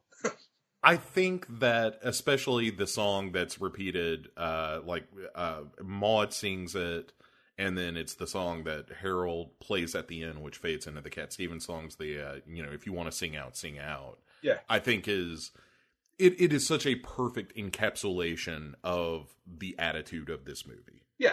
This movie is unrelentingly optimistic, even in its darkest moments. And I think one of, two of the scenes that I would point out as great examples of how both optimistic and hilarious the movie is the big death scene I think everyone thinks of is the one where Harold's mother is talking to the potential date, and you see Harold go by in the rear window and wave, and he's wearing a bunch of rags and holding a can of gasoline. And there's a real slow burn, pun not intended in this case, where you see him, march to this wall and basically he sets himself on fire. It's a dummy. But it is, for all the world, looks to the potential date as Harold has climbed a wall, doused himself with gasoline, and set himself on fire. And at that moment, he enters the room, to kind of let her off the hook a little bit, but also that's his game, of how do I get a rise out of the people around me. And I really love that moment a lot. And the other one that I think exemplifies the film well is the scene in the ambulance, when Harold has learned that Maude has essentially poisoned herself with pills, and they're racing to the hospital, and Harold tells her, I don't want you to go. I love you. Mm-hmm. And Maude's reaction is this big smile, and she says, Harold, that's wonderful. Now go and love some more. Mm-hmm.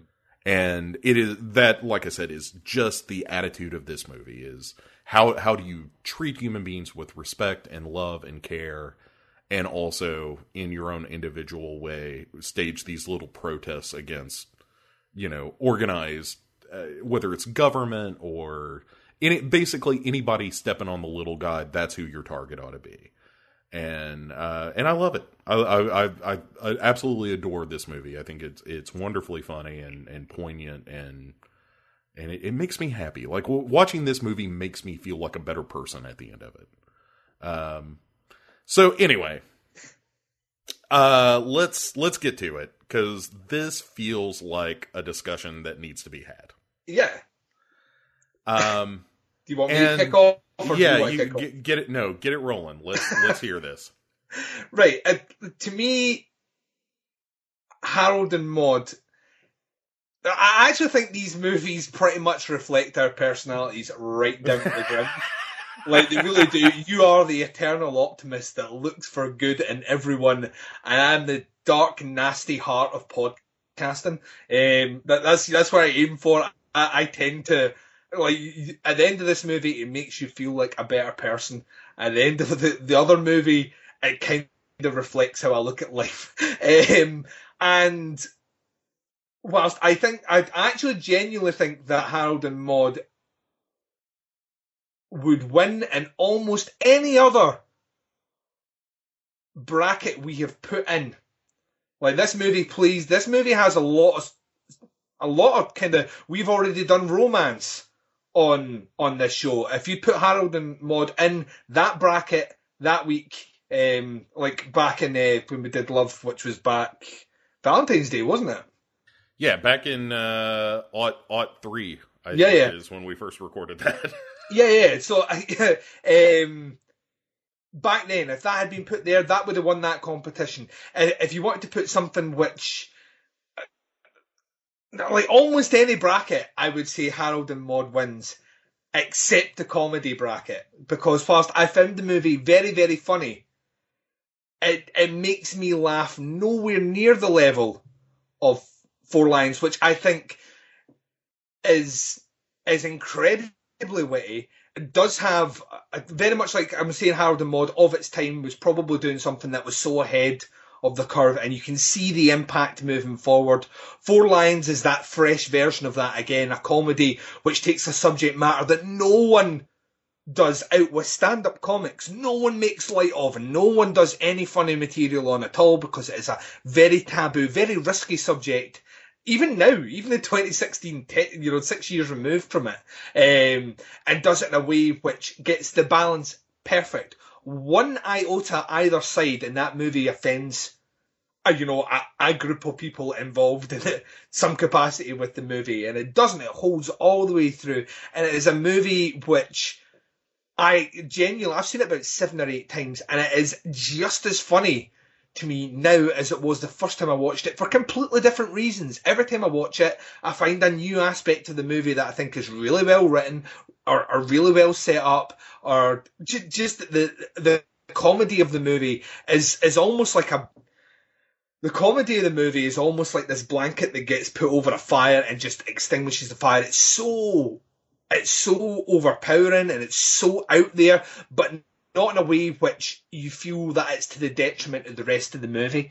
And whilst I think Harold and Maude is pretty much a perfect movie, I really couldn't, even I don't like Cat Stevens, but the soundtrack is apt and fits perfectly with the movie. So, I can't think of anything that I hold as a negative for Harold and Maude, but that's not what this competition's about. The competition's not about what is the perfect movie, it's what's the best movie in the bracket we've set this particular week. And the better comedy to me, sir, is Four Lions.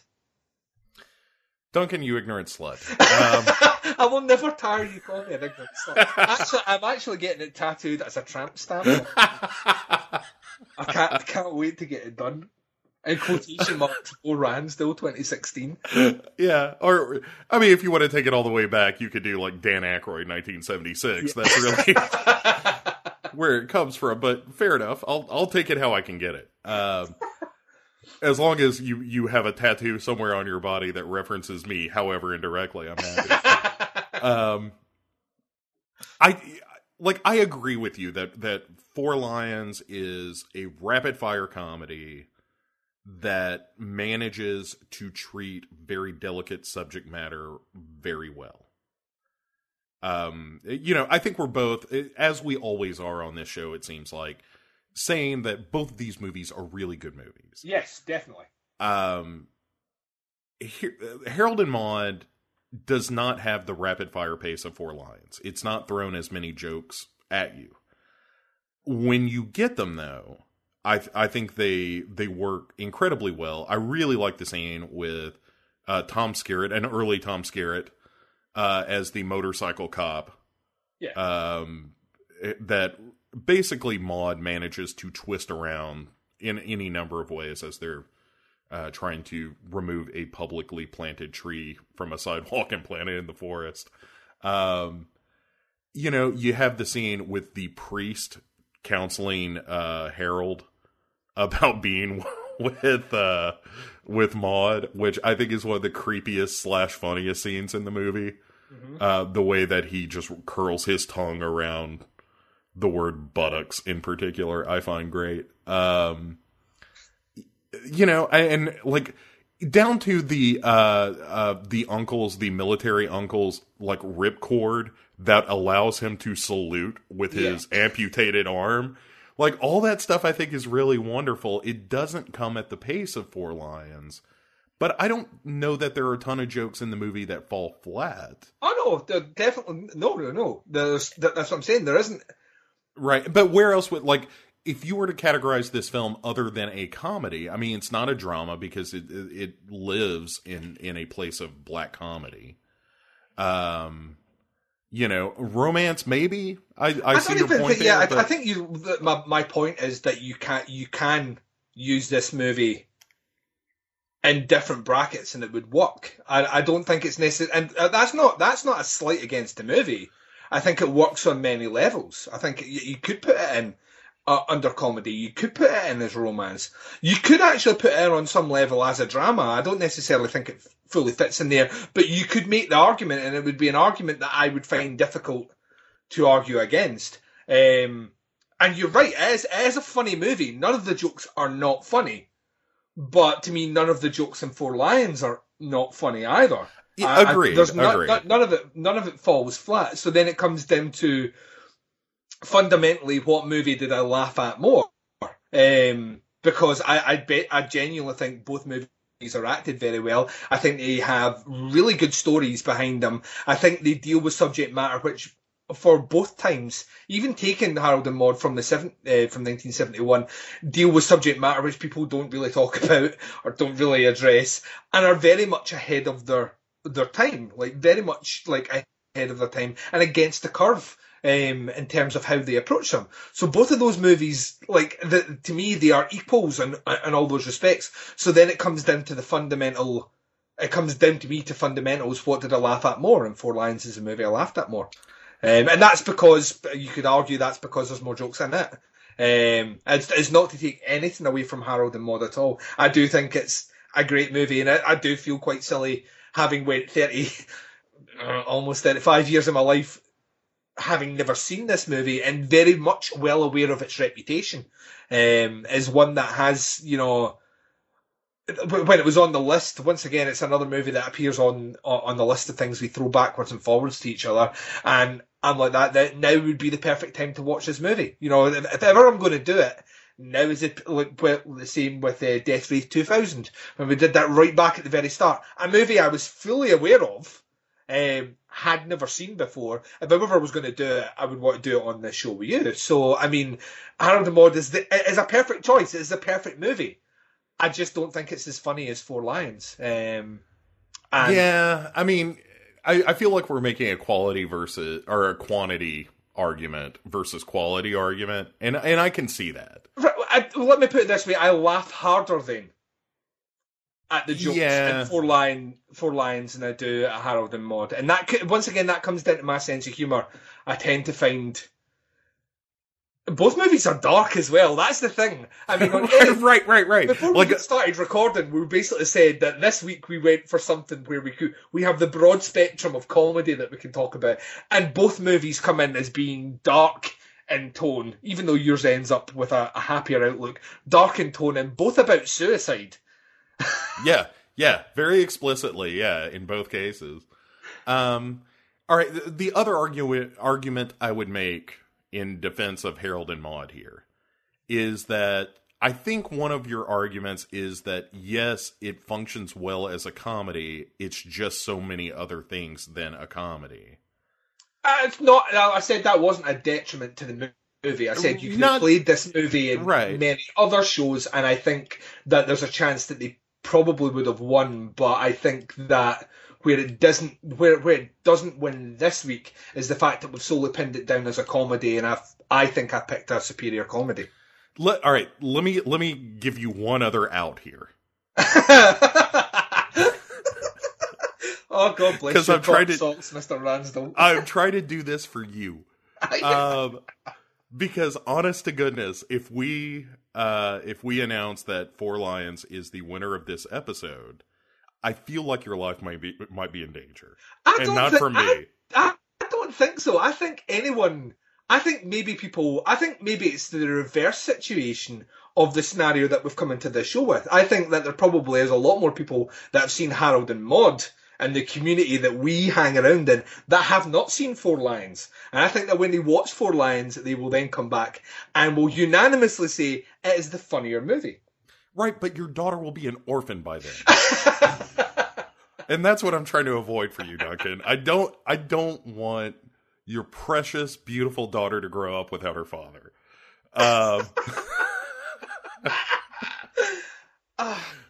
There's no. If it comes down to what is the better film, there's no argument here. but that's not what we're doing. Yeah. No, you're right. And I see that argument. It's just so hard for me to swallow the bitter pill of Harold and Maude not winning, not because of Four Lions. I don't care what movie you had in the slot against Harold and Maude. I would want Harold and Maude to win because I do think it's as you've said yourself, damn near a perfect movie. It's pretty much a perfect movie. That was the thing that happened when it finished. I watched it last night for the first time, and when it finished, I don't actually write notes when I watch movies. Everything's done in my head. And I was thinking at the very end, when I watch any movie that you give me for this show, when I get to the end of it, I recap everything that I consider a negative aspect. And that's the column that I hold on to for this end part. And that column has nothing in it. There is nothing in the movie at all that I think is a negative at all. I think it is, like I say, it's a perfect movie. It does everything right. But I also think that my movie does everything right. I think, the same bracket, that's why I picked the movie. It's the same idea. When I reach the end of that movie, I think about what doesn't work for the movie. And there's nothing in that movie that doesn't work for me either. So when you come down to that level, it's, and there will be a bit of selfishness in it. Of course, I don't want my movie to lose, but I genuinely think my movie's funnier. Yeah, I mean, I do tend to agree that I laugh more watching Four Lions than I do Harold and Maude. I mean, yeah. Does it make it right? But now that you're looking at it from a point of view of quantity and not quality, then if you're saying that, that's not right, but that's I'm really putting forward. I'm just saying that the quality of the jokes are innately funnier in Four Lions than in Harold and Maude. Not that the jokes in Harold and Maude don't work. No, they work perfectly, and like I say, they follow a traditional kind of way of doing comedy, which you don't get anymore. Just long gone are the days of this sort of comedy, which is like you set up your joke, you see it all unfolding, like you're talking about with the rags. That joke takes a while to pay off, but when it pays off, it's hilarious, and you see every aspect of the joke, which in theory should diffuse the joke, but the anticipation of the joke is what builds it up, and when you get that release, that's what makes it funny. As you see all the events unfolding to play it out. Four Lions is not that sort of comedy. Four Lions is more a kind of slapstick paced comedy, in that it's almost, if anything, it's a comedy of errors. It's very fast-paced dialogue where people are saying things, or the expressions on people's faces, or the only time any joke is set up that way are the jokes which involve the bombs, where it's the bird with the bomb in its chest and him walking away and you're waiting for something to go wrong, or him running with the carrier bags climbing over the wall and something's going to go wrong, or the guy getting the Heimlich manoeuvre. Those are the only jokes that are really set up jokes. The rest of the comedy is very much very spontaneous and of the moment. Yeah. Yes. Yeah. So, I mean, they're two different kinds of comedy. And that's, I think, on that level, and that's not to say that it's not to say it's the better movie, because if it comes down to what is the better movie, Harold and Maude wins every day, with ease. But when it comes down to the comedy resonates better with me in Four Lions than it does in Harold and Maude. And that's personal. That's a personal choice. I just think that it's a funnier movie. And that's not to do with the sheer volume of jokes, of which there is like maybe 20 times. Sure, yeah. Jokes in Four Lions, which you could look at it from a point of view where that is the negative aspect, is they throw so many jokes that you have to maybe even watch it 4 or 5 times to get 90% of the jokes. And I could see that from your point of view as being a detriment, as something that to put a slight against the movie. But it's a movie that, to me, it's a movie that compels you to watch it more and more. Because when Four Lions is finished, you've missed jokes. you know there's stuff you've missed in that movie. Oh yeah, So you go back to see what you've missed in the movie. Harold and Maude you would return to just because it's a fucking great movie. You know what I mean? It's just everything about that movie is perfect. And like I say, any other bracket at all, Bo, us having this conversation and you trying to save my soul, so to speak, from the Facebook vultures, which will come after me in hordes. Yeah, I'm scared it's going to go offline. That's my worry. That Harold and Maude heads, as they're called. Any other show, I would take the points that you had made, and they would sway me 100%, because I cannot argue where you're coming from at all. But this is one bracket this is probably the only bracket that we have done which lends itself purely to looking purely from a personal taste. I think in other ones I could sit back and say, well, a great example is the Doctor Strangelove episode, right? We both came in with like very, very, very good movies for that show. But fundamentally, when you sat down and you broke down the argument of, why it's the better movie, at the end of that, I'm like, that is the better movie. It's the better movie, and it fits the spec completely, and it totally falls in with that. And if I argue my point, it's purely for selfish reasons. I am now on the reverse of this. I have justice on my side, and we're now you have precedence. We are in the reversal of this one. And this scenario, with this bracket, this one purely comes down to what I find funnier. Because that's the only way I can separate these movies. Is to sit back and say, what is the better comedy movie? And to me, Four Lions is a better comedy movie. And I'm purely happy to accept that you don't accept that. It's not that I don't accept it, because it is a very funny movie. I'm looking forward to watching it again, because I've only mined, optimistically 80% of the jokes out of that movie on 2 watches.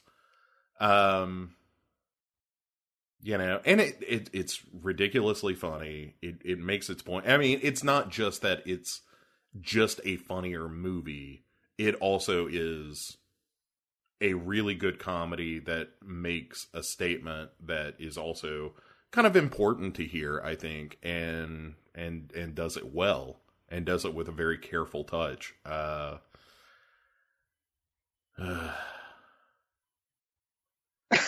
Duncan. I mean, if this is coming down to a draw, I'm playing my Winter Beast. Right? No. I don't think it comes down to a draw, because I see your point.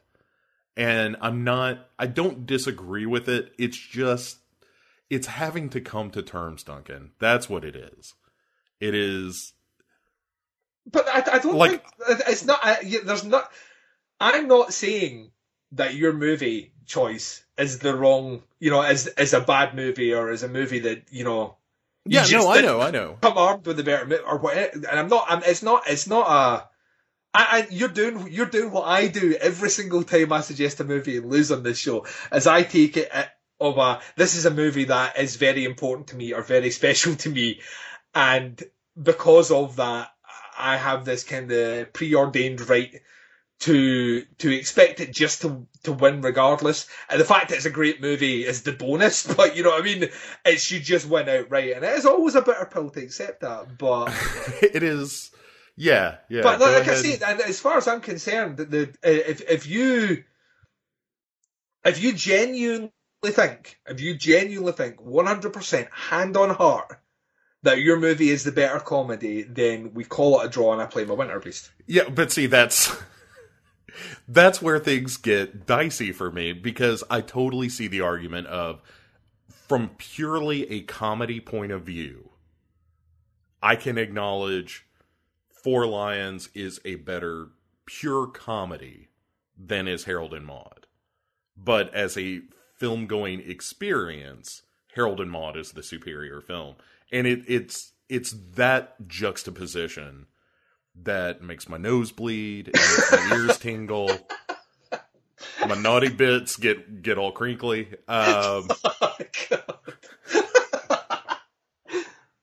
Harold and Maude is the better movie. I will not argue that point. That's an open and shut case. Is the better movie, and that's academic. You know what I mean? I think it would make your job a lot easier to get rid of me on this show if I came on and said that Harold and Maude wasn't the better movie.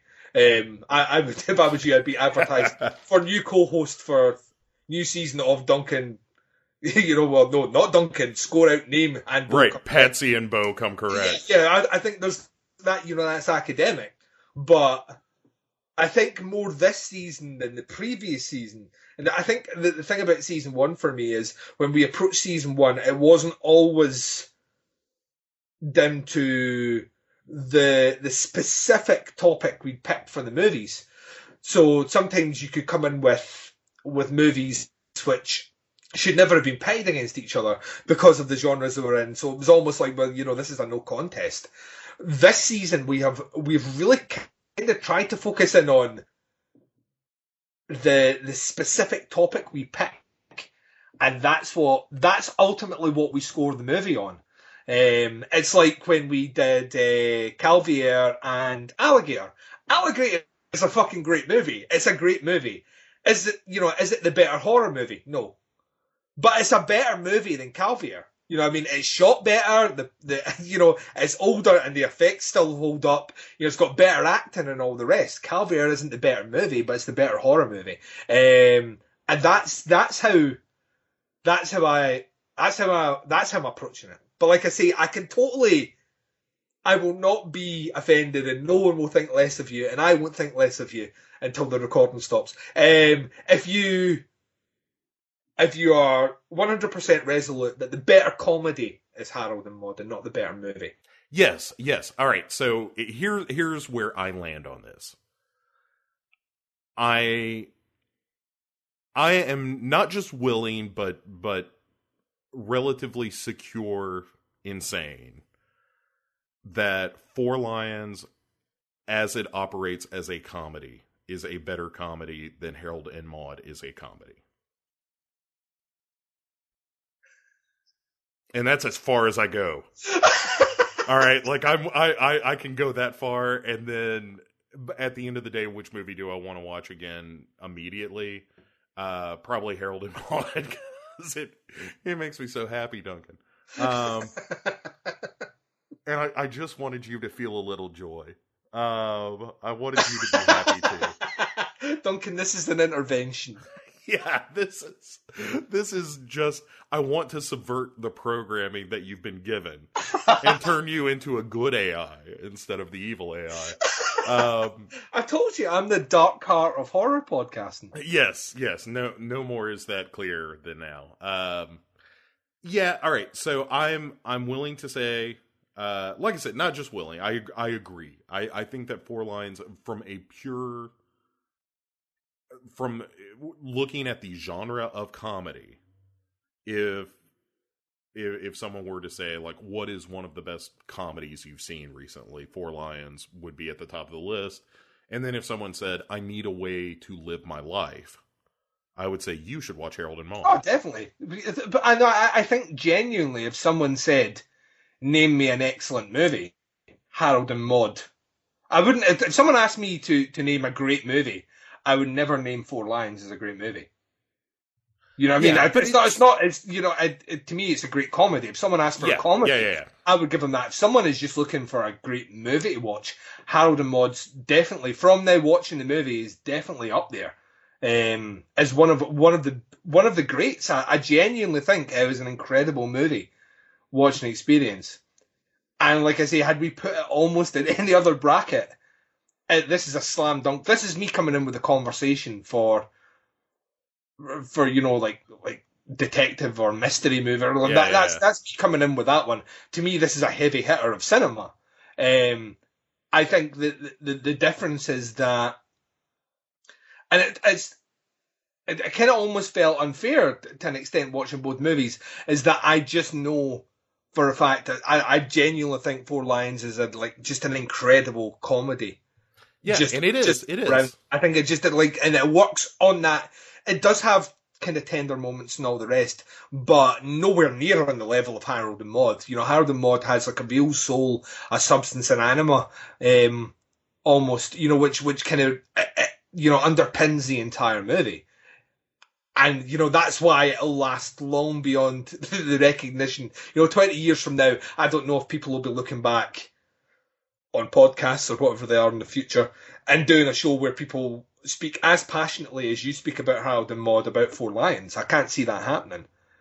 But when it comes to the bracket of comedy, I think once again, it's a tough one because comedy is completely subjective, and I was fully prepared to sit down and for you to tell me that what was mentioned in the movie is wholly offensive, and I really need to sit down and speak to someone if I'm recommending. I was totally prepared for that, because it's very much a British comedy as well, has a very British sensibility about it. And so the comedy very much works on that level. And you either get that or you don't. I know for a fact that you do get that sort of stuff. So it was still a gamble though for me. Yeah, no, it was a really good pick on your part. Because how much I love In the Loop and even Veep, like Inarrito's doing that on not Inarrito. Got him confused with the guy who directed The Revenant. What is his name? Iannucci. Yes, yeah. And Iannucci's like In the Loop and Veep and the thick of it and all that stuff is just tremendous to me. So it's basically employing that sensibility with a story about 4 idiot terrorists. Yeah. And I responded to it immediately. I thought it was very funny all the way through and genuinely had a blast watching it. So much so that I watched it, in back-to-back days. Mm-hmm. Because the first time I watched it, I was like, I know I missed a bunch of stuff. And watching it the second time, I was like, yep, I still miss some stuff. So, and I really appreciate it on that level because you're right, it is a great comedy to recommend to someone, with the caveats of, like, did you lose anyone in the World Trade Center bombings? Because if you did, this is probably not the movie for you. Do you have a member of your family serving abroad right now? Right. This is not the comedy for you. But if you like your comedy very tongue-in-cheek, with dealing with a subject matter which is incredible taboo. I mean, Harold and Maude still is. The subject of suicide, very much so. The subject of a young man, even falling in love for a very old woman. It covers quite a few interesting taboos that I think are still there now. I mean, that's never left. Those things are still there. I mean, the legacy of that movie is how much of an impact it has had on movies since. And like I say, just off the top of my head, Death Becomes Her is one that instantly springs to mind as having a root somewhere in there. And I would be surprised if people like Tim Burton, not from a visual point of view, but from a storytelling point of view, if Harold and Maude isn't in his top 5 movies. I would be very surprised at that because it holds that, and it is an incredible movie. And yeah, you brought gold to the table, sir. You've laid out gold in front of me. And I'm not throwing it back in your face. Not at all. I appreciate it, and I think it's a great movie, and I'm very glad to have seen it. I just don't think, on the rules that we have set out on this show, it's the better one this week. It fits the brief as well. But that's the aspect I'm thinking about is. It is the better movie. I cannot argue that. I'd be an idiot to argue that. It is the better movie. But this show is going to make me a cutter. That's not what this show is about. It's never about what is the better movie. It's about what is the best movie that fits within the confines that we set out every 2 weeks. Right, and ideally, what is the best pick for the other person? But even on that aspect, you picked a movie that I thought was phenomenal. So right, but likewise, I mean, we're talking about heavy hitters here, and but I think you're right. I think given the parameters of the show, the rules of the show, And I don't say this reluctantly because everyone should see Four Lions. It's a great movie. I think you're right. I think Four Lions is the best comedy of the two this week. That being said, once the show is ended, I'm going to go just spray paint Harold Loves Maude, Maude Loves Harold on various train trellises and walls just to make myself feel a little bit better about it. I'm going to get my Harold and Maude t-shirt. I'm basically going to devote my life to this movie and expect that this movie will be your pick for the next episode. Well, I'm just gonna keep launching Harold and Maude at you till it wins. Well, let me put it this way. Let me put it this way to make things really interesting for the next episode. I'm confident I win the next episode, and I've given you my pick. You've accepted it. I've still to read through your list and go with it, right? I'm confident. I'm so confident I win on the next episode. I'm not playing a winter beast, even if it looks like I'm losing. I'm not doing it. All right. That's so confident. But let me spice things up, Bo Ransdell. Oh, I like a spice. Let me up the ante. The director that directed the movie that you're going to watch, I'm giving you next week, is a director who has directed a movie which you didn't really like. Which is Barbarian Sound Studio. And I didn't dislike it. Yeah, it's in the vein. It's in the same vein as Barbarian Sound Studio. Yeah. So it is a rogue pick. I've become renegade on this show. I have thrown caution to the wind. I like it. I like it when you go rogue. That's caution being flung against. It's being flung against the wind, Bo. All right. I respect that. All right, so I think where we land here is Four Lions is the winner of season 2, episode 11. But neither one of us is happy about it.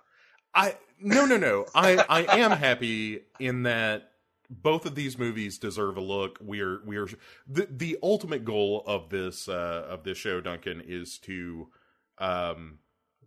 ultimately drive a stake through your heart. No. You have a hard time finding it, Bo. Right. We're gonna have to have a very precise stake. No, it is to showcase movies, not just for each other, but for the listeners as well. Movies that they may have overlooked or heard about and never watched and or never heard of to begin with. To encourage them to go out and see these movies, and if we can contribute even a little bit to anyone seeing either or both of these movies, then I feel like that is a significant win for our culture and our lives together.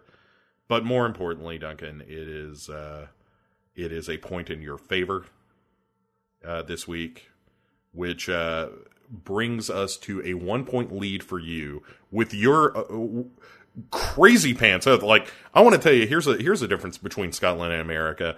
I will win any way I can. If that is sabotage, assassination, whatever it takes, I'm going to win a season of Duncan and Bo Come Correct. Even if it is not this season, a season will be won, and the tactics are only going to get more underhanded. I mean, I'm kind of wanting to close out this season not using my Winter Beast at all. That's how confident I am. If you pull that off, first of all, what a jerk. Second of all, that would be impressive. But I would use it. Like, if I had another Winter Beast, I would use it right now, and then I would use it next week, and then I would use it the following week. But I don't have that. But your crazy pants assertion that you are not going to pull a Winter Beast next week. I'm not 100%. I am that confident that when you finish watching my movie, you will accept overall defeat and me as your ruler. All right. I'm excited. I'm excited to watch it then. And I'm trying already to steel myself and say, like, no matter, like, even if I don't like the movie, I've then got to question myself, like, do I really not like this movie or do I not like this movie? Because if I do like this movie, I'm really screwing myself. This is what makes this show awesome. Is I don't think there's any show, to the best of my knowledge, that does what we do every 2 weeks, which is like just really, really kind of pile on two powerhouses of cinema and then agonise, like put ourselves through mental trauma in the closing part of the show to try and pick a winner, knowing fine well that we've got to be back 2 weeks to do it again. Yeah, I know. As soon as this recording ends, I'm grabbing my banjo and I'm playing If You Want to Sing Out, Sing Out. I'm going to do a happy little dance right down the stairs and probably off a cliff. So remember, listeners, when they ask, I want you to tell them that I was smiling. They will ask.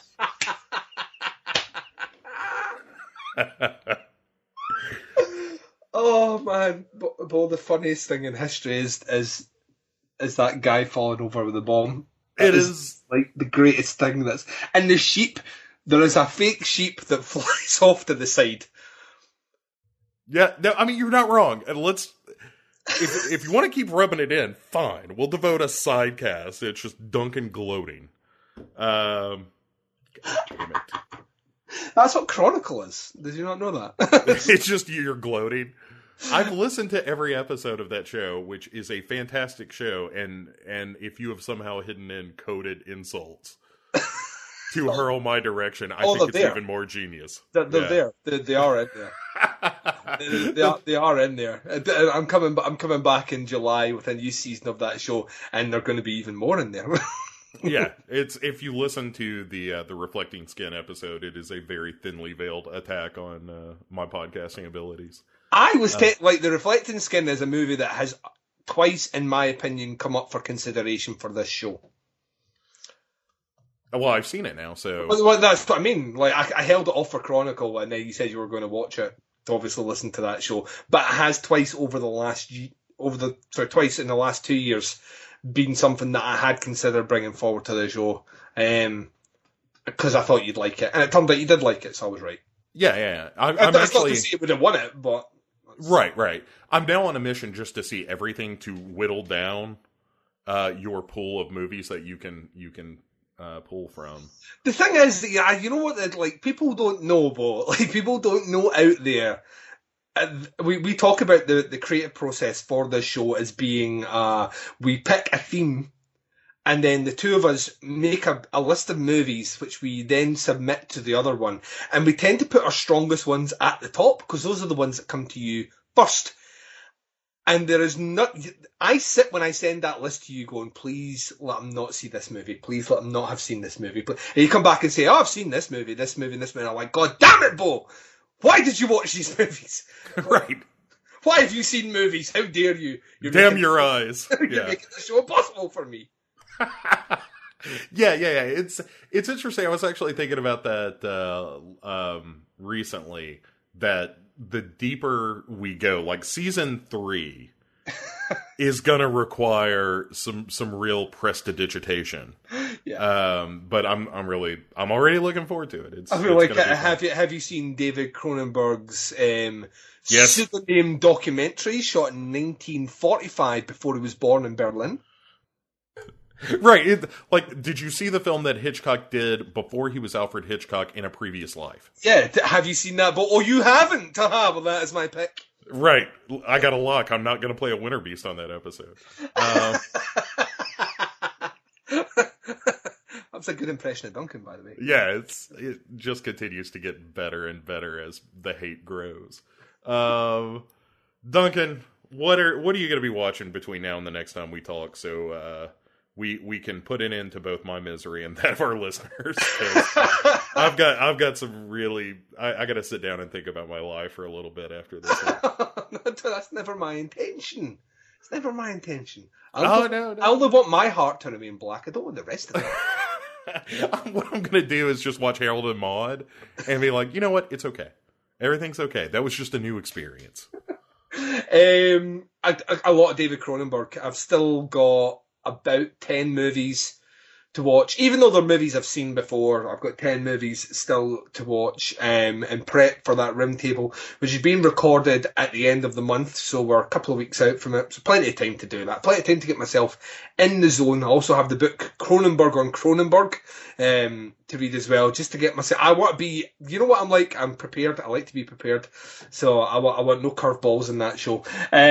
So I'll be doing a lot of that. In terms of like actual out with that movie watching, there is that, what was it, Hardcore Henry? Is that the... Yeah, the first person POV film, yeah. Yeah, it's at the cinema over here. I quite fancy it. I kind of held off just to see what the general consensus of critics were, because if critics shit all over it, there's a very good chance I wouldn't go and see it at the cinema. I'd just wait until it made its way to VOD. But it has been getting some surprisingly good reviews. So I'm quite tempted to go out and check that out. So that's maybe the movie I will see before the next one. But there are other bits and bobs of the in the horror camp that have popped up, and I'll need to make sure that I've checked out Tokyo Gore Police again. It's the first time in many years, so I can listen to Hero Ghost Show when that next episode drops. Yeah, that is a surprisingly filthy movie. Yeah, it's because Misty's on it. Anything that Misty's involved with inherently turns to filth. Yeah, that's a lady, so she is. And also especially when we're talking about a movie in which a vagina gator makes an appearance. Vagina for president, Bo. I'm with you. I mean, given the options that we have, it should be Vagina Gator versus Black Phillip for president. Again, totally on board. Let's hash this out. I would. I'm actually going to run Harold and Maude for president, quite frankly. Right. Oh, a biscuit. So I am. I'm going to try to get in a few more Asian films. I've been holding off on watching Uzumaki. Oh. And I don't know how much longer I can wait. I want to watch it relatively close to the recording of that episode, but I've really had a hankering to watch that movie lately. So much so, in fact, that I got the Junji Ito manga, the collected Uzumaki. Nice. And so I think I'm going to try to stave off the watching of the movie by reading the manga. But then I've also got some other interesting movies like The Red Shoes and what else did I just get in recently? Doesn't matter. Sick Nurses, which is a movie that is ridiculous, and I kind of love that movie. So I'm gonna watch that. And honestly, there's not a ton coming to the theaters until Captain America hits. I know you're counting the days. But I'm looking forward to watching that movie. I'm sure if you're a fan of it, that it'll be. I think the advanced. I've already read a review, a non-spoiler review, so it must be out there for like critics and media to check out. Said it is the best Avengers movie that isn't an Avengers movie. Yeah, and that's kind of my expectation for it. So yeah, I know that you hold that movie in very high regard. So I think it's going to deliver for you what you want. I can't conceive of any instance where me and you sit down after you've seen that movie and chat, and I ask you what it's like and you tell me that I just didn't do it for you. I think it's geared up. They've put a lot of groundwork into this now. This is the culmination of many, many, many years. And it's going to give you what you want, Bo. But yeah, it makes me happy that you're happy. Well, that's very kind of you to say. It is the thing that I've probably said this on this show before, but one thing I learned about myself over the course of the past couple of years is that I'm more of a Marvel Comics nerd than I am a Star Wars nerd. So if you can equate like Civil War, the opening of that film to when like Force Awakens opened for a lot of other people. Let me ask you this though. Now that they've, without spoiling things, now that they removed one of the aspects you were not happy about within the Star Wars universe making a reappearance, and hopefully you've seen the trailer for the Rogue One, you can't tell me that you weren't excited for that movie. You can't tell me that you're not like, new story, set in the same universe. I can't wait for this movie. Or can you? I haven't watched the trailer for Rogue One. Oh, you need to watch the trailer. Okay. It's like, yeah, it's how things should have been when Phantom Menace came out. You know, like new slate. The slate is wiped clean. Let's introduce some new characters. Yay! That's how it should have been. There's a scene where someone walked. It's got, oh my god, it's got Akira Kurosawa ripping out it. Oh, okay. Full dress, full space samurai guys walking about the place and full kind of, it looks amazing. You're gonna love it. All right, I'll check out that trailer, but it should be somewhat illuminating to say I haven't seen that trailer, but I've seen the Doctor Strange teaser like 3 times. I've not seen that yet. Is that the one with Benedict Cumberbatch? Bumbledum Stumblebatch is Doctor Strange. By the way, we never even mentioned was actually like a cameo in 4 lines. Yeah, he's in it. It's kind of a blink and you'll miss it. Yeah, it's an early one for him. Very early for him. So. That trailer has somebody punching the soul out of Doctor Strange's body. Sold, I'll watch that right now. Yeah, it's pretty cool.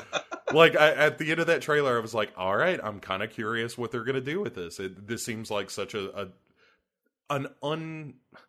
unexpected and difficult enterprise to bring in the mystical elements of the Marvel universe, and I'm curious to see him do it. But I like Bimbledum Stumbletop quite a bit. I think he's a good actor. He's a great actor. To me, he's the thing that really has my curiosity peaked for that movie would be to see him. Yeah, he's not the sort of actor I would expect to do a comic book movie at all. So but if he's been attracted to it, it makes me think it's not your standard comic book movie, which is why I would want to see it. Yeah, but I think that's kind of Marvel's game, is let's get talented writers and directors and actors to do a movie that's essentially pulp fantasy and have them elevate the material. Yeah.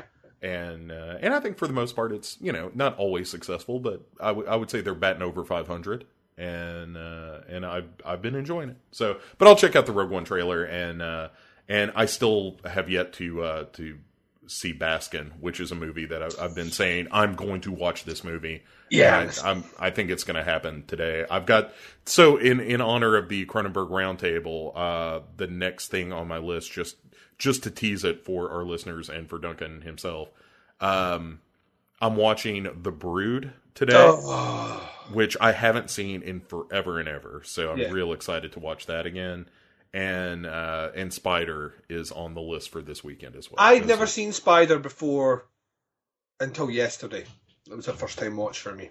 Yeah, it seems like a real under the radar kind of Cronenberg movie, but I'm with all of Cronenberg, I'm interested to see it because even if I don't enjoy it, I'm curious to see what a director like Cronenberg finds interesting in the material. Yeah. And that's kind of how I felt about Fast Company. Was like, this isn't a movie I would ever watch if Cronenberg hadn't directed it. Yeah. FYI, I thought Spider was an incredible movie, so I'll be interested. Oh, okay. I genuinely, what was one of those ones again? Harold and Maude, want to punch myself in the face. Why haven't I watched this movie? Yeah. All right, Duncan, where can they find you between now and the next time we chat? Over at the podcast Under the Stairs, teaputscast.com. We're also on Legion Podcast Network, where you're listening to this show. So, no excuse not to check us out. Over the next couple of weeks, you're going to get Baz v Horror 23. Baz is taking on cannibal movies. That's right, the cannibal subgenre with Cannibal Ferox, Ravenous, and The Green Inferno. And FYI, we're kicking off our first full franchise this year. Baz is taking a little look at Halloween, because that's what our listeners wanted. Baz has never seen any of the Halloween movies before, so the first episode is going to cover Halloween's 1, 2, and Season of the Witch. And that's where everything... that's where that franchise should have finished.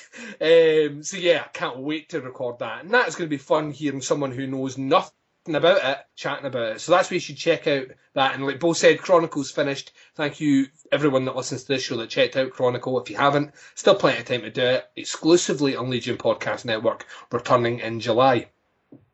Excellent. I am very curious to see what the Baz makes of the Druids. that enters the Halloween oeuvre.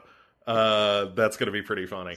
Buster Rhymes is the thing for me. That I think that's Buster Rhymes. I think is going to be the bit where he just loses it, and that I cannot wait to record. I'm sure that we can all agree that he will have the Baz in check. Yeah, that's a deep dig for Buster Rhymes, I feel. Anyway, you could find this show and more at legionpodcast.com. Where you can also find Hero Go Show, which you have heard us talk about probably too much. But check out, definitely. Yeah, but check it out. It's pretty fun, and you might actually learn something. This is a show that, unlike any other show I do, I feel like you could potentially come away from this a smarter person.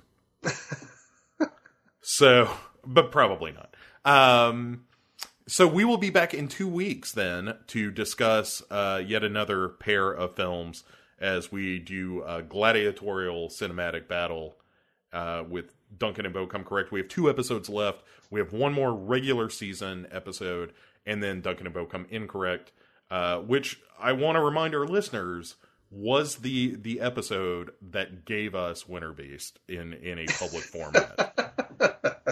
And we will, of course, be commemorating that by watching as a group, as a unit, as a community, Winter Beast after the end of the season. And stay tuned for dates on that, but we'll get that all scheduled up. And, we'll just sit down, fellowship, talk, and let Winter Beast unfold before our eyes. If you haven't seen it, I don't know what to do for you. You should.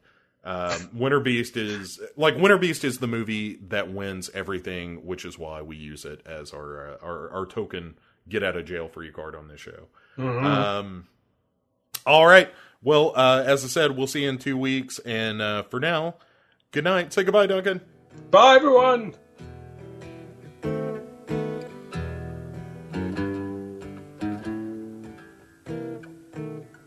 I wish you'd known me when I was alive. I was a funny fella. The crowd would hoot and holler for more. I wore a drunk's red nose for applause. Oh yes, I was a comical priest with a joke for the flock and a hand up your fleece. Drooling the drink and the lipstick and grease paint down the cardboard front of my dirty dog collar.